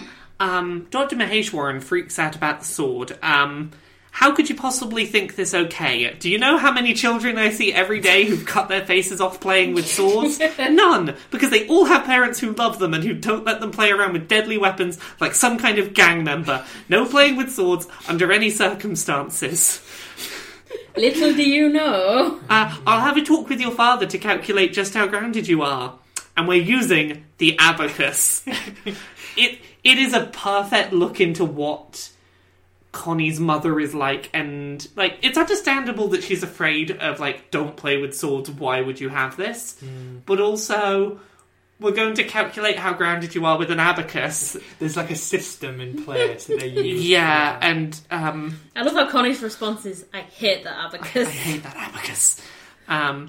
So they basically decide Dr. Maheshwaran is never gonna go back on her decisions. She's very I made a decision, I'm sticking by it because that's how you do parenting, right? Mm-hmm. You don't flip-flop on your parenting style. So Connie and Stephen decide they're gonna have to go steal the sword back, and now we get creepy hospital heist. Yeah, this is when everything turns incredibly disturbing. Yup. Would you say this is potentially the scariest episode of the show? It's the most tonally scary, in that it's set up with all the tonal trappings of a horror film. Mm-hmm. It's really unnerving, is what I found. It's it's not scary as such with it being animated and still brightly coloured and everything, but it is very unnerving, with the flashing dim lights and all the lights being turned off on one corridor. Yeah, they do mute the colours a lot. Yeah, it's a very muted episode. Yeah. Yeah, so before we do go into the hospital itself, Lion is a very food-oriented cat who is... He's like Steven! It's like Smudge. Oh my god, it is like Smudge! You shake some lion liquors in front of him and he'll do whatever he's told. Yeah, that's Smudge. Yeah, that is our cat. So, Dr. Maheshwaran is inspecting what it turns out to be gems as patients. They're listed as car accident victims, but they're clearly not human. Yeah, it's I assume the implication is that she believes that they are so incredibly injured, they're kind of deformed. Yeah. You can't see their faces. I think part of it as well is not... everyone wants to assume that the most reasonable explanation is probably the right one, and... Yeah. You don't jump to assuming something's an alien. It's there's got to be some non-supernatural explanation for this. When there's no heartbeat, she assumes it's a faulty stethoscope to blame. Yeah. Not that this thing has no heartbeat. Yeah, because that makes more logical sense. Yeah. I want to mention when they first go into the hospital, because Connie and Stephen are both scared, they both automatically hold hands. Yeah. I know. It's just we're scared, so let's hold hands. That makes us stronger. It's so sweet. So eventually the gem in the bed gets up and it turns out there's two of these gems around. Dr. Maheshwaran notices that Stephen and Connie are there and that they've come for the sword, and she's very no, I told you, no swords under any circumstances. I'm not going to have any flexibility on this. You're not having the sword. Yeah, she literally holds the sword too high for Connie to reach. She's holding it out of her reach. No, you can't take this. Connie's trying to explain, Connie should just say, hey, look, I've been practicing with swords. These things are monsters. I need to fight them off. Mm-hmm. But she doesn't want to admit what she's been doing, but she's still I need the sword. Yeah. I have to say that the gem shard things The mutants. Yeah, those. They seem genuinely distressed. Like, it does, like, laboured breathing and they make stuff. horrible like, noises. Yeah, it's more of a whining noise. They're the bodies and consciousness of multiple creatures just jammed forcibly together. That's got to be an unpleasant way to live. Because they'll all be trying to form their full selves, like we saw when it was down in the kindergarten. Yeah, when they were trying to form themselves, but because they're not complete, they can't. Yeah. Also, some of the references made in this episode, I might be wrong, but I think this episode is trying to reference the movie Doctor Strangelove. Oh, okay. I think that would make sense. There's a couple of references that seem to be references to characters from Doctor Strangelove, which, again, really weird reference to make in a kids show. Stephen says that he's never been to a hospital before. Yes. So has he never been ill, presumably because he is a gem? Is it because he's got healing powers? Oh, yeah, I guess his own spit would heal himself. He's consistently healing himself with his own spit? Yeah, possibly. I like that.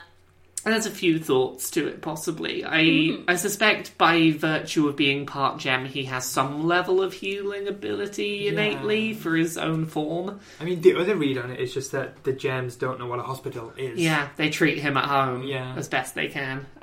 Much like when Greg broke his leg, they didn't take him to a hospital. They used like tape and 2 rulers as a splint, which is not a good way to heal a broken leg. No. Maybe Greg doesn't like hospitals as well? Oh, possibly. Could be to do with the price of hospitals, because obviously it's in America. Yeah, that's true. It's not the UK where hospitals are free. Yeah, I always forget that hospitals aren't free in some parts of the world. Just horrible. And maybe not in the UK soon. Oh, politics. If you're listening to this in 2 or 3 years, maybe the NHS doesn't exist anymore. Who knows? We're recording this in a world where currently the NHS is kind of ish free. So Stephen ends up saving all 3 of them in a bubble with a gem on each side, bashing in on the bubble. Before this, I did realise we did skim very quickly over. Initially, Dr. Maheshwaran tries to save them herself using a hospital cart to bash her way through. Eventually working out, like, hey, this isn't going to work. Stephen bubbles them all. Hey, Dr. Maheshwaran, magic just happened. I just wanted to mention, with there being now multiple gem shards that have fused and found their way to the surface, does that mean the cluster is very, very, very close to actually appearing? It could be that these are just the ones from the kindergarten, that there were more that we didn't see, and they've kind of just shambled towards the city. My assumption was that Peridot had been fusing shards because she saw that Garnet was a powerful fusion and was trying to create an army of fusions herself, and that this was a very recent creation. Possibly, I don't know. I saw this as linked to the kindergarten stuff, not necessarily the cluster. Okay. Interesting thing about Stephen's abilities here, he's able to use the shield while inside a bubble. And he can do both of those simultaneously now, which is another, he's mastering these abilities. Yeah, we've not seen that before. So, yeah, they're inside the bubble, and this is when we get the big, Connie has not been honest with her parents' chat. One thing that I wondered about the gem shards, are they trying to hurt them, or are they trying to ask for or get help from them? I took it that they're kind of feral. And they're not really thinking at all. They're just lashing out. I get the impression it's a very animalistic, it might be lashing out, it might be seeking help, it might be hurt. It's a lot of conflicting things going on, and it's not a calculated attack. Well, I guess there's too many gems within it as well. Because, obviously with the regular fusion, the most we've seen is 3, which is Alexandrite. But I assume with so many streams of consciousness, they'd all be conflicting thoughts as well. It's like bits of consciousness that have been forced together. There's nothing... it makes me cringe so much. It also probably doesn't help that they are seeing a very, very much a weapon presented to them. There is a sword around, and that's probably scary. One thing Stephen says as well, just real quick, is keep your hands off my Connie. I know, it's so sweet. It's adorable. So... Connie's trying to impress on her mother that she knows what she's doing, and this is like the conversation of the episode. Really, Mum, I know how to do this. No, you don't. Yes, she does. She's been training. So I like that it's Stephen that brings this up first, because Connie was clearly never going to do this without being pushed. She hasn't been playing around with this sword, she's been taking classes learning how to use it right. Even though she's always studying or practicing tennis or doing her homework, she still works really hard to be a good sword fighter. And Dr. Maheshwaran does not believe this in the slightest. No. No, no, no, no, no. I know my daughter. I know what she's doing every second of the day. All her activities, all her interests. I know she's definitely not some sword-fighting hooligan. That's the line that really pisses me off. What, the one about her knowing what her daughter does every minute of every day? Not even that, just that I know my daughter. Like, honestly, that reminds me of being a teenager myself. Like, I mean, I'm going tangent, but like... Oh no, go tangent. Tangents are good. When I first came out to my mother as trans, I don't think I've mentioned I'm trans, but it's blatantly obvious to anybody who's not figured it out. When I came out to my mother... When I was like 13, 14, her reaction was basically, I know you and you're not. Yeah. And that completely fucked up my sense of confidence. I had the same thing when I tried to come out to my biological dad as trans, which is the first adult I tried to come out to. And it was just, don't be ridiculous. Like, this was someone who was not in my life at all, really. That was like, no, I know you better than you know you. You're just sensitive, that's all. This isn't a thing. Yeah, and that's the same shit I got. Like, it completely messed me up because, like, at the time I'd come to this conclusion myself, was really nervous about it, and then the reaction was like, no, I know you better than you know you, and I'm telling you that that's wrong. I am the adult. I know you better than you know you. Yeah, it's horrible. So I really like that this is actually in here because it's showing kids, like, your parents may think they know you, but they don't necessarily know you. Yes, and it's okay to you might need a bit of a push to do it, but it's okay to stand up and be like, no, you don't know me. Yeah, like, your parent might be trying to act in your best interest, but that doesn't mean that what they're doing is actually the best thing for you. Yeah, because it's once this push has happened, and once Connie sees her mother say, no, that's not who you are, I know you better than you know you, Connie's response is really powerful. It's just this, you don't know me at all. You haven't even noticed my glasses. What about your glasses? She takes them off, pokes her fingers through the hole. They don't have lenses anymore. I haven't needed them for almost a year. And it's just that point of like, hey, you really don't know what's going on in my life. Yeah. You've put me in a position where I don't feel comfortable talking to you about things because of this reaction you've just had.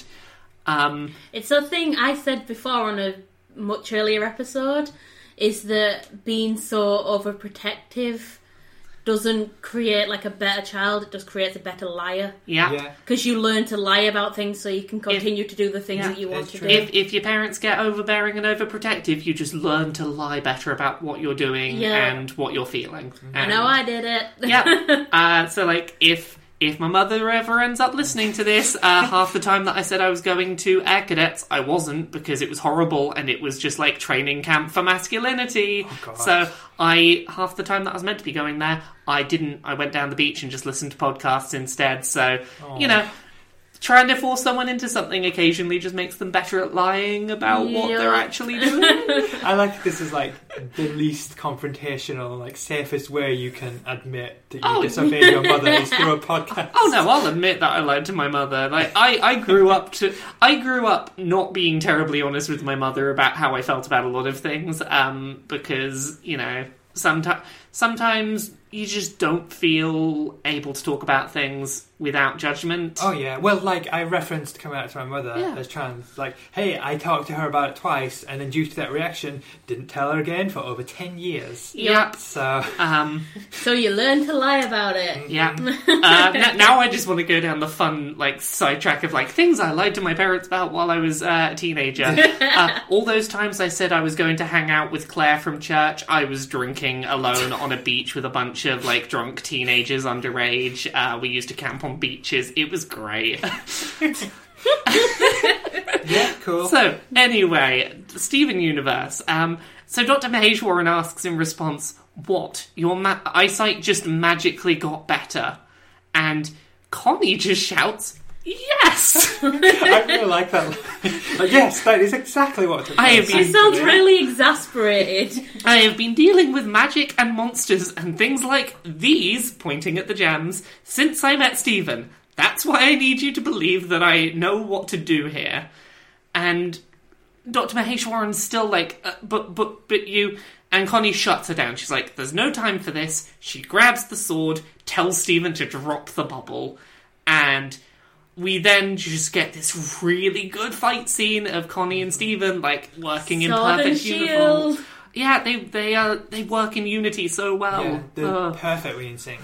Yeah, it is wonderful. And we kind of then just skip outside the hospital to... Connie and Steven have explained to Dr. Maheshwaran what the deal is with magic. She's trying to process it, and she's not processing it well. She's like, oh, that's why it had no pulse, gem experiments, and you've been fighting these things. She sees lion. Yeah. Like, She's that's just my pet lion, that's fine. She's a bit overwhelmed, but she's trying to process it. She's Yeah. trying to understand so that she at least knows. I think she realises, I don't have a clue what's going on in my daughter's life, and that's more worrying than the reality of what's going on, is Yeah. that she's not talking to me. Like, what I've written down is that her mum realises it's the more dangerous option, is to try and force her into, like, living this normal, like, plain life. Yeah. And making Connie feel like she can't talk about these things and she has to lie about what she's doing. Well, like, going back to, like, coming out as trans stuff, since I, like, you know, came out as trans to my mother and then eventually, like, went full-time and stuff, as a teenager, I never really talked to my mum about anything, even when, like, there was no reason to hide it from her. Now I talk to my mum pretty openly, because we finally, like, reached a point where it's like, oh, I'm no longer afraid to talk about X and Y, and for me, that happened because I think my mother realised, oh, I didn't know this was a thing going on in your life because you didn't feel okay to talk to me. I'll get better about listening to you open it up. And, you know, I eventually felt like, oh, you're okay with that big thing that I told you? Maybe I can talk to you about just what's going on in my life. Which is nice. Yeah. I know that's not everyone's situation, but... No, well, I've met your mother many times, and she is lovely, and you have a really nice relationship with her, so... We go back a decade, we really didn't, and it was very much a Connie and Dr. Maheshwaran thing of, I didn't talk to her because I was afraid of how she would react to the big things that were going on in my life that I was afraid of reactions to. And because of that, I didn't talk to her about the small things. Yeah. Because you're afraid of talking about anything. I was the same. I just never had any meaningful relationship with my parents whatsoever. Yeah. I have only really had a meaningful relationship with my mother and my stepdad in my adulthood in the last, like, the recent years. Just, it happened when I was open about being trans and when that was, like, a thing that wasn't a problem anymore. Yeah. See, I've always been really close with my mum, who is the only parent I grew up with. And, like, the only issue I ever had, really, was just not letting me talk to people online. Because I was a very isolated kid, and I didn't have that many friends, and all my friends were online. And she was kind of like... She was scared that you were talking... It's dangerous, oh no, predators, you're going to get taken and kidnapped and all that jazz. And I was kind of like, no, I don't talk to people online, I'm talking to my friends, yay! Yeah.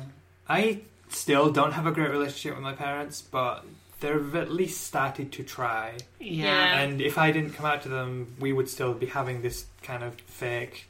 It's the thing of when you are eventually able to talk about the big things in your life, slowly those small opening, like, connections happen, and it's good to have conversations, and, you know, it should concern you if your kids don't feel safe telling you things. That should be concerning. Yeah, so, like, I guess word of advice, like, be honest with people, even though it's scary. Yeah. Like, they may react badly, but in the long run, it's the right thing to do. Yeah. So, like, going back to the episode itself, like, Connie apologises. She's like, I'm really sorry about lying to you. It started off as a tiny secret, and then it felt like if I didn't hide it, you wouldn't let me see Stephen ever again. And Dr. Maheshwaran says, is that how you feel? Are we too controlling? And Connie's clearly a bit nervous about acknowledging that's the case. She's still a bit nervous about it because she says, maybe you're too controlling. She obviously thinks that she is, but Yeah. it's admitting it to her face. She's admitting it, but with the sort of dipping the toe in of admittance. And Dr. Maheshwaran says, I just wanted to be a good mother. I just wanted to protect you. We'll pull back on the rules, and I'll try to keep an open mind about this and that and him. It scares me that you can't talk to me.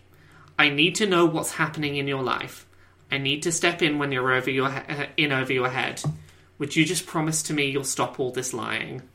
And they then say that they love each other, and it's a really nice, sweet resolution of, hey, I don't care what's going on in your life, as long as I know, like, as long as you feel up to telling me when things get too much, and that I know that if things get too much, you know you can come to me. Yeah. And that's better than you getting in over your head and me not knowing.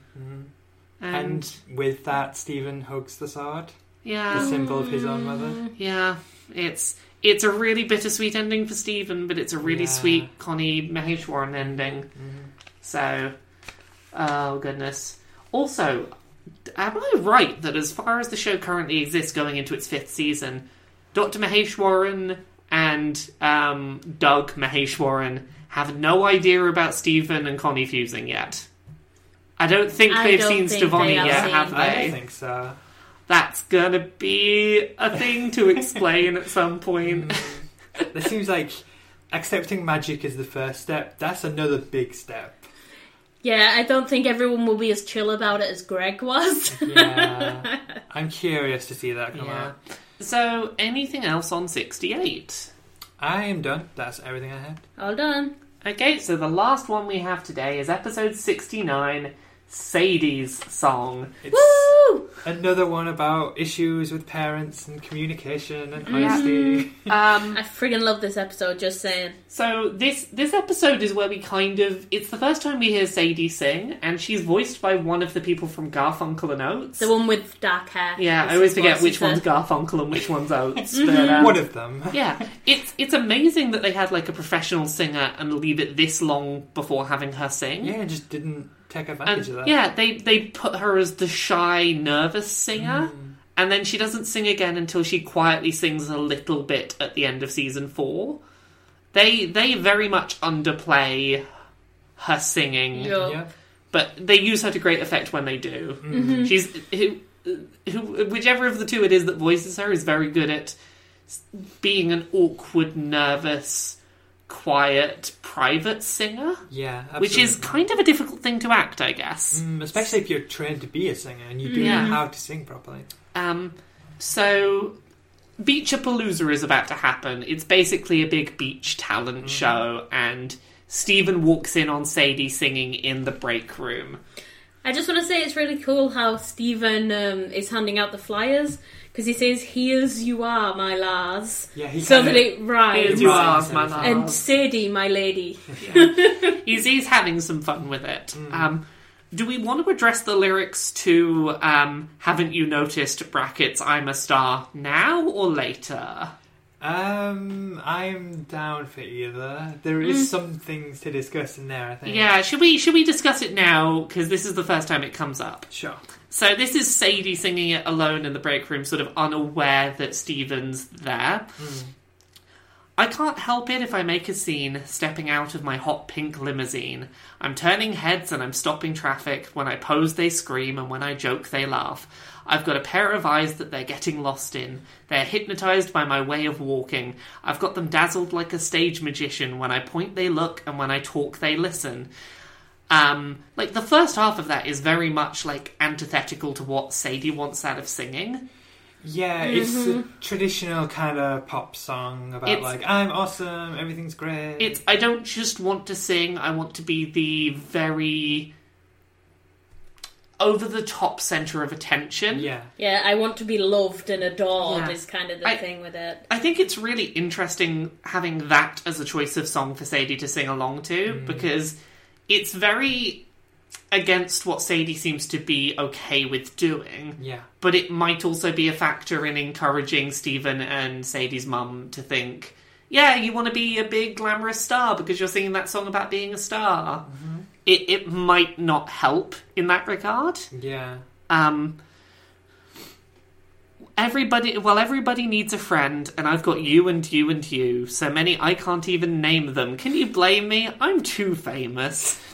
Haven't you noticed that I'm a star, coming into view as the world is turning? Haven't you noticed I've made it this far? Now everyone can see me burning. I had a thought about this that I'd not thought about before watching this for Clodcast. Sure.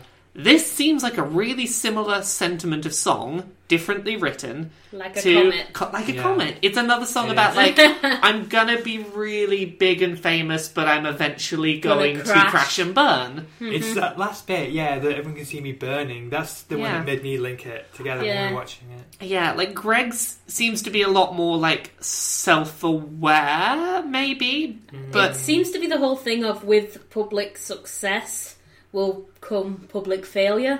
Yeah, I don't know if there's any significance to this being so similar to Like a Comet, but they are very similar sentiments. Yeah, I'd be curious to see if the same people wrote them.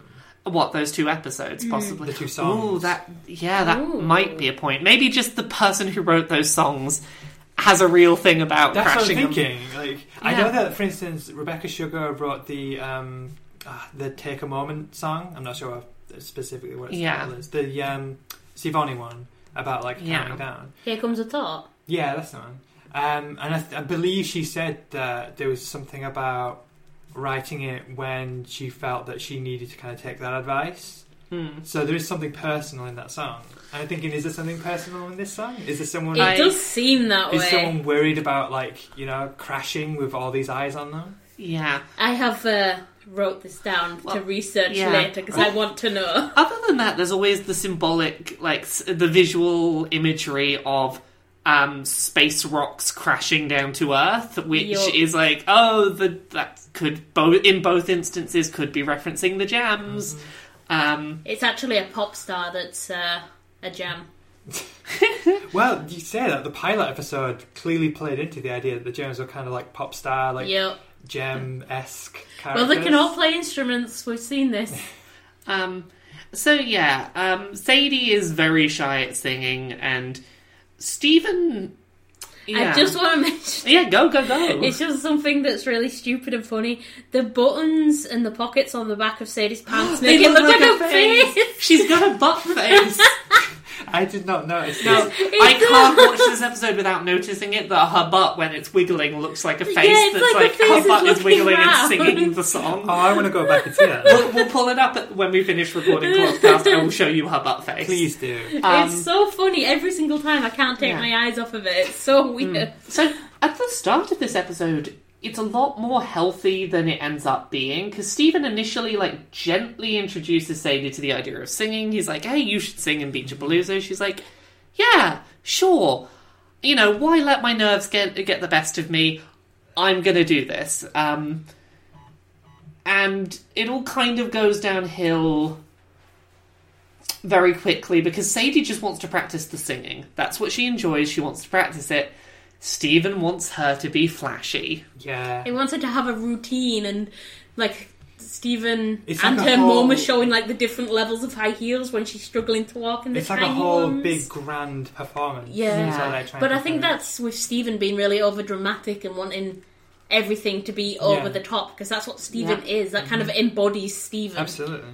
2 years ago at Beachapalooza, Stephen wore no clothes. Yeah. Yeah, there's a reference, apparently, some sort of performance that he had no clothes on. Yeah, because they now made there's a rule, so you have to wear clothes. Yeah, after my performance 2 years ago, they made a rule that you have to wear clothes. Okay, Stephen. So, I want to talk about Sadie's mum. She brings Sadie, a very clearly unwanted heart teddy bear.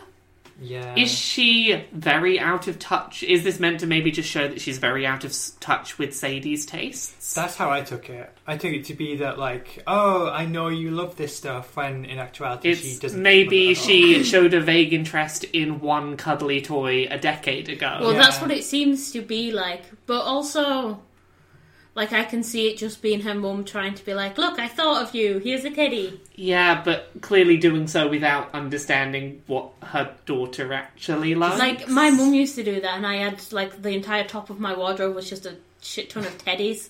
And I was like, I appreciate all these teddies, but they're kind of taking over my room now. Well, we see here there is a literal pile of them, and Sadie says to Stephen, like, "Oh, take one if you want." Yeah, not She- like take one, just not that one. It's like any of she doesn't them. really care about any of Yeah. them. But Stephen won't because he doesn't want to break up a family. That is sweet. It's very Stephen. Oh, one thing I noticed, Sadie still has the scar on her face from the island vacation episode. Yeah, Ah, I She didn't got notice that with the giant fish. And I believe think, or that's- fighting the... Invisible the monster invisible thing. monster. I think later on that's where they put the makeup star on her. Yeah. Is over the scar, Ah, which okay. I think's just really interesting. She doesn't seem bothered by it, but I feel like her mother put it there to try and cover her Covered it scar. up, yeah, Because, like, and that's troublesome. definitely. That her mother decides, like, we're going to put a giant star over half your face so that people don't see this part of your face. The part that you don't seem to mind. Yeah. So Sadie's mum comes in and is overbearingly excited about this big routine idea, and I feel like Stephen gets roped in on this excitement. He's too quick to empathise with that excitement and be like, oh, we're excited, yeah! Yeah, it multiplies his excitement for the event. Sadie's mum takes things from the lost mail bin. Oh, She yeah? says, oh, I work for the company, at least until they find out I take things from the lost mail bin, but that's just between us, right? Yep, she's a thief, apparently. Yeah. It's just like, what the hell? So we get a bit of backstory very quickly from Sadie's mum goes through all the various things that Sadie's been interested in, and we learn Sadie has tried dipping a toe into multiple things that she might be interested in, and every time her mum assumes that it's her new lifelong dream and goes overboard to the extent that Sadie starts to hate the thing that she was previously a little interested in. The thing that she seemed the most interested in was baseball, which she got banned from doing because her mum punched the umpire, I think. Yep. So yeah, then we get another reprise of the music as we have our montage of pushing Sadie to wear heels, makeup. She's going to close out the show, and she's going to have all eyes on her. None of that is her decision. No. Yes. Like, what I've written is, like, Sadie gets totally steamrolled over with Stephen and her mum, because Stephen and her mum are very extroverted people, whereas Sadie is introverted, so Exactly. it happens a lot with shy people, is where they just get walked all over, because they don't want to kind of be like, guys, I'm not comfortable And with this. The one thing she wanted to do, go home and practice the song, is the one thing she's not given time to do. Yeah. So then we get to Beachapalooza. I love Kiki's act of the ventriloquism where she just has Gunga sat on her lap As the dummy. as the dummy. Yeah. It's I just want to say, how does Stephen know how to do makeup? because that's a very Stephen thing to do, and I imagine Stephen just does makeup himself at Yeah, home. I'm like, because does he have why- his own little makeup kit? I honestly believe he does, probably, because he's casual with himself. He knows what he likes, and if he wants to Yeah. wear makeup, he'll wear makeup. Because it doesn't seem like he's practicing. He's just like, oh, okay, let's do the thing. And it's like he knows what he's doing. Well, I know that a lot of, well, maybe not a lot of people, but I have seen some people use this episode as part of their theory that Stephen is trans.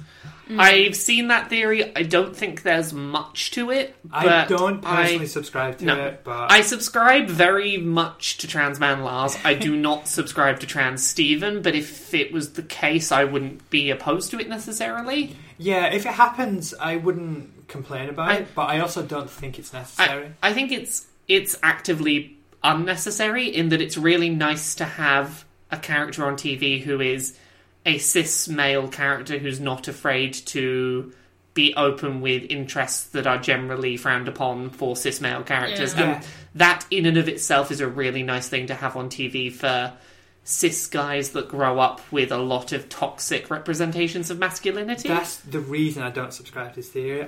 I like the idea that boys, like young boys, can watch this program and they can be kind of sensitive. It's okay to be sensitive and sometimes wear makeup or skirts if you want and be friends with girls, and that you can still be a cis guy. Yeah, exactly. That's a nice thing to have out there. It reminds me of the time I wore a Steven Universe t-shirt to the beach. Yeah.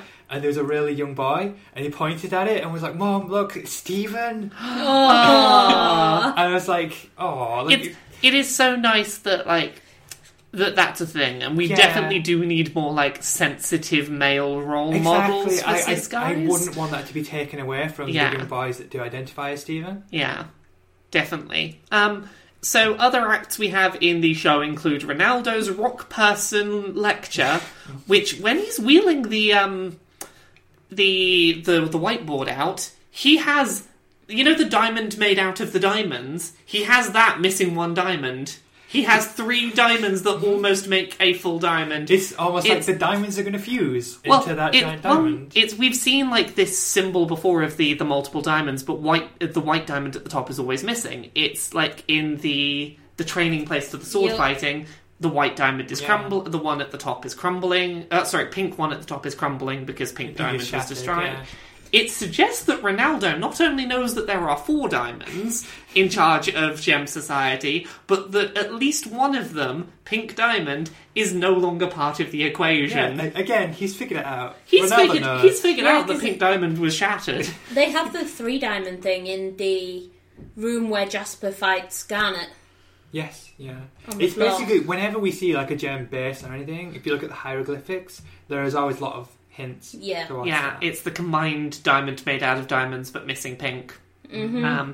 So Ronaldo knows more than he's letting on once again about Gem Society. Well, he's been quite open about what he knows. It's just that no one pays any attention to him. We do now. They're going to attack the wind farms, everyone. Yep, and he said it. It's going to happen. Sadie is awkward and uncomfortable and does not want to do this. Jamie is a mime. Just jumping ahead. I like the cool kids in the back. It's like, it's a box. Yeah. He's doing a box. Mm-hmm. We have worked out the great mystery. I think that this kind of shows that all of the acts are very low key and are quite mundane. Yeah. But they're building up Sadie's to be the big grand event. Yeah, Sadie has an active panic attack. Mm-hmm. I believe that's what they're trying to show is she's gasping, she's struggling to breathe. She says, "I can't breathe," and rushes away from everyone, tries to push everyone away. Yeah. She tries to drink some water, and Steven says, "You ruined my lipstick." Steven feels an ownership over this act. Yeah. But it's like, it's not you ruined your lipstick, you ruined mine. With the emergency supply of glitter in the car, I'm like, does Sadie's mum just have that in the car always, or is that just for the show? Because I feel like it's an always thing. Like, she always has this bucket of glitter in the car, just in case. I would like to live a life where I had a vehicle that always had glitter on hand. That seems like a good life to live. That'd be great if someone said something you didn't like, just celebrate them with glitter instead. It's like, ha-ha, glitter for you. Well, that was the thing for the Glitter Bomb website for a while. You can mail someone glitter. It was meant to be like, you send it to your enemies, so they open the letter and glitter goes everywhere. I like that. So, yeah. Sadie has a moment where she just completely loses it. Steven draws a crude smile over Sadie's frown. Sadie starts screaming, knocks over the water tank and submerges her face in it, washing all of the makeup off. You're just as bad as my mum. And it floofs up her hair again. Yeah. Her hair goes back to normal. Yeah, because it had been straightened for the event. She says, "You're just as bad as my mum," and her mum walks in, and she tries to take back what she says. She covers her mouth. She's like, "Oh no." It's like Connie again. She won't tell her mother what she wants to tell her. Mm-hmm. It's because her mum is too excited and she's so proud of anything that Sadie wants to do that she tries to show it off, and Sadie's like, "Yeah, but I'm an introvert. I would like to do the things I enjoy quietly without having such a big to-do about it. Like, let me do the thing I want to do the way I want to do it." Barbara, who is Sadie's mum, that I keep forgetting that she has a name, and I only know it because I just looked at the transcript. Yeah, I was just like, who's Barbara? Barb. Yeah, she's referenced as Barb. Yeah. So, yeah, it's kind of pointed out that she takes things to extremes. Like, she assumes because Sadie said she wanted to sing that this would all be appropriate. It's, please, Mum, please don't make me do this. Make you? You said you wanted to sing. Yeah, I did. I just like I say a lot of things, like, hey mum, swimming looks fun, and then bam, I'm anchoring the 400-metre relay for the Beach City Seals. Hey mum, I thought signing up for softball would be nice. 6 birthdays later, I'm still getting nothing but knee pads and batting helmets.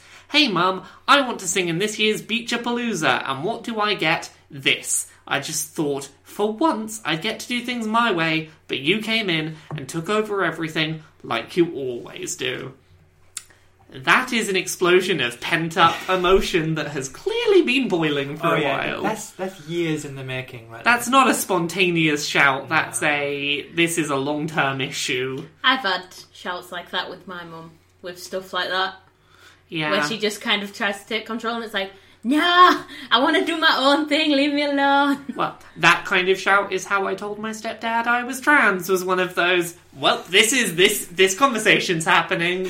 I do love that that's your coming out story. You're kind of like, well, Dad, this is why. Yeah, no, it was, that's a fun story. Basically, the short version of that was I was having, I was stressing about the fact I was out to one of my parents and not the other. Stressful situation. I was having a bit of an Asperger's-related meltdown incident and hitting at my head, and my dad and my stepdad said that I was clearly exaggerating it for attention, and I was like, nope, this is what's going on, Dad. I'm trans. Fuck you. Those kind of like pent up, here's a bunch of things I've not been telling you. Those are fun shouts to have. Yeah, I have been there as well. Oh. I think I've been there for a few of those ones, Mia. Yes, you have. I just wanted everyone to know how talented my daughter is. This is not your daughter. I really like that line. Yeah. It underlines that she's turning Sadie into something else, like someone else. Your daughter is not the person that you're trying to make her into, or that you think she is, or see her as. And it's so heartbreaking, isn't it? Mm-hmm. So Sadie points out, how did I let this happen? I don't want to do this. And Stephen says, you never did. It was always me. The song starts playing, and out walks Stephen. It's more on kind of consent in that Stephen realises he's kind of forced her into going this direction with what she wanted to do. Mm-hmm. And luckily, because Stephen wanted to take such an active role in the whole like routine and the song and every part of it, that he already knows the routine. He knows what makeup she was going to wear. He just borrows the outfit and decides to take it for a run on the stage. He should come up with a dance. Yeah. It's all his idea. My favourite thing is there is zero mockery for Stephen in heels and a dress and makeup singing a song by a female artist, and it's not played for a joke. No, that's amazing. It's not like, haha, isn't this a funny joke act? It's like, no, this is a very serious thing Stephen's doing, and everyone thinks it's awesome. Yeah, you exactly. called it Gunga. Yeah, they're like, oh yeah, you were right. Look, it's Stephen. No one's surprised. The only there's no laughter, and the only comment is that mystery guest bit had Stephen written all over it. Yep. Their comment is, oh, Stephen is very much all about panache and being over the top and being surprising and jumping out and being like, here we go, over the top. And Stephen sings his female artist song about, can you blame me? I'm too famous. I'm a big old rock star. Mm-hmm.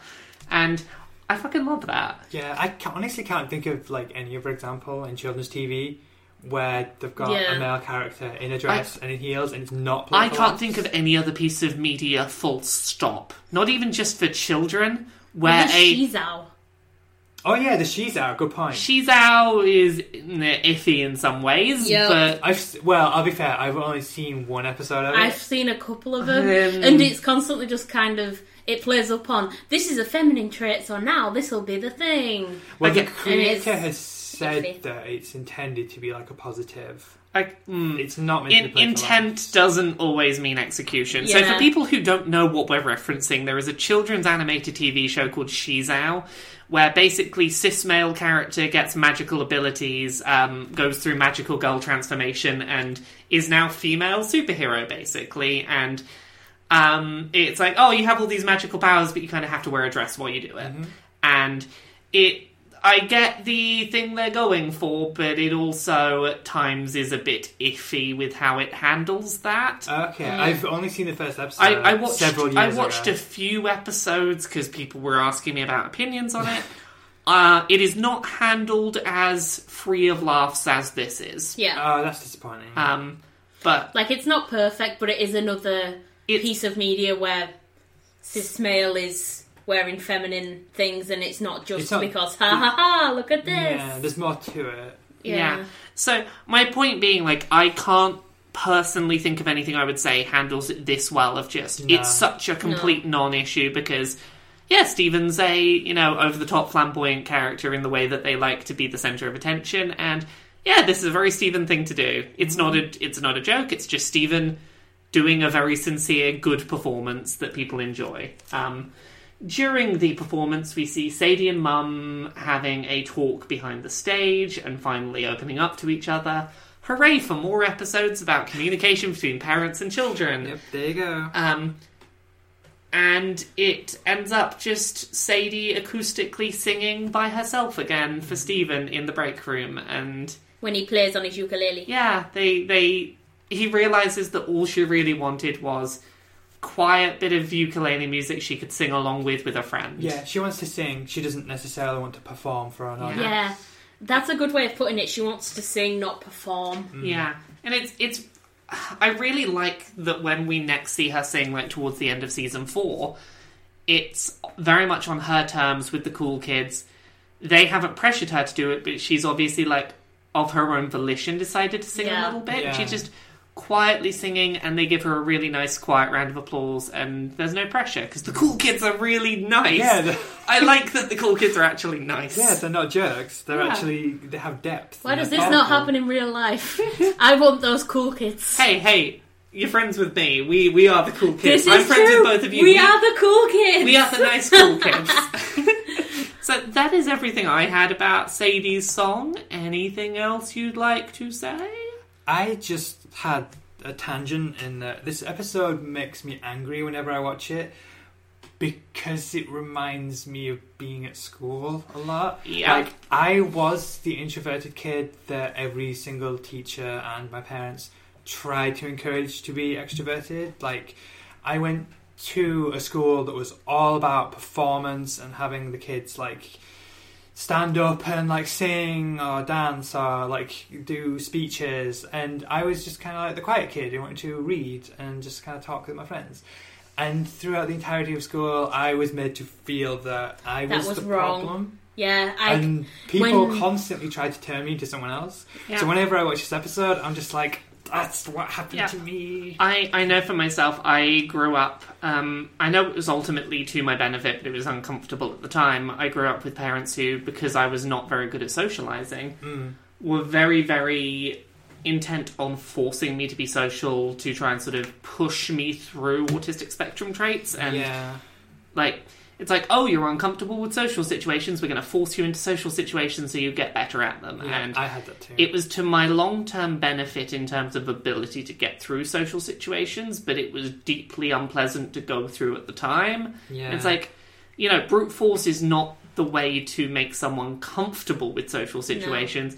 It's teaching them how to ignore the fact that they're deeply uncomfortable. Yeah, and it just sends a message that it's wrong to be introverted. And it's Yeah. not wrong to be introverted. There's nothing wrong with not being extroverted, not enjoying performance. It's because the introverted people get walked all over by the extroverts, so the extroverts are kind of like, no, you need to be like us, we are the right way to be. Yeah, which is And bullshit. we're all quietly just like, no. No, thank you. I'll write a quiet academic essay and leave it on the table about why I disagree. So there we go. Is that everything this week? Yeah, I had nothing else. Hooray! That's episode 14, I believe, of the Crystal Clodcast Yay! is done. Woo! So without any further ado, Self-promotion. Mia, where are you on the internet? You can find me on Twitter at omiagod. I also have a website called miaviolet.com. I'm also on Patreon at patreon.com/miaviolet. I'll move on. Okay. I was tempted then to be like, oh god, I have no money at the moment. Should I go into a long kind of, oh god, please donate money to Patreon? And I was like, no, I won't do that. But now I've made it awkward by bringing it up. So Retta, where are you on the internet? Oh, you've gone red, Mia. I'm really poor, but I don't like asking for money. It's not Oh, you're cute. I am Super Rita on the internet. Woo! I'm Laura K. Buzz pretty much everywhere. Laura K. Buzz on Twitter, YouTube, Patreon, that's what pays the bills. Other than that, you can find me... By the time this goes up, I will have recently had a couple of fighting game reviews on the Jimquisition, and I will have had my first IGN feature up, so I don't know what it's called, because we haven't settled on a headline yet, but something about accidental lore from character creators. Tweet me if you can't find it, and I'll link you to it, probably. It's a good article. I can vouch for it. You've seen the draft. I liked it. I hope it's good, and I hope it actually makes it onto IGN now I said this, and then I'm just like, it's shit. No, we're not publishing this. They will do. It's good. Fingers crossed. Thank you very much for listening. We'll have another episode for you again next week. Bye.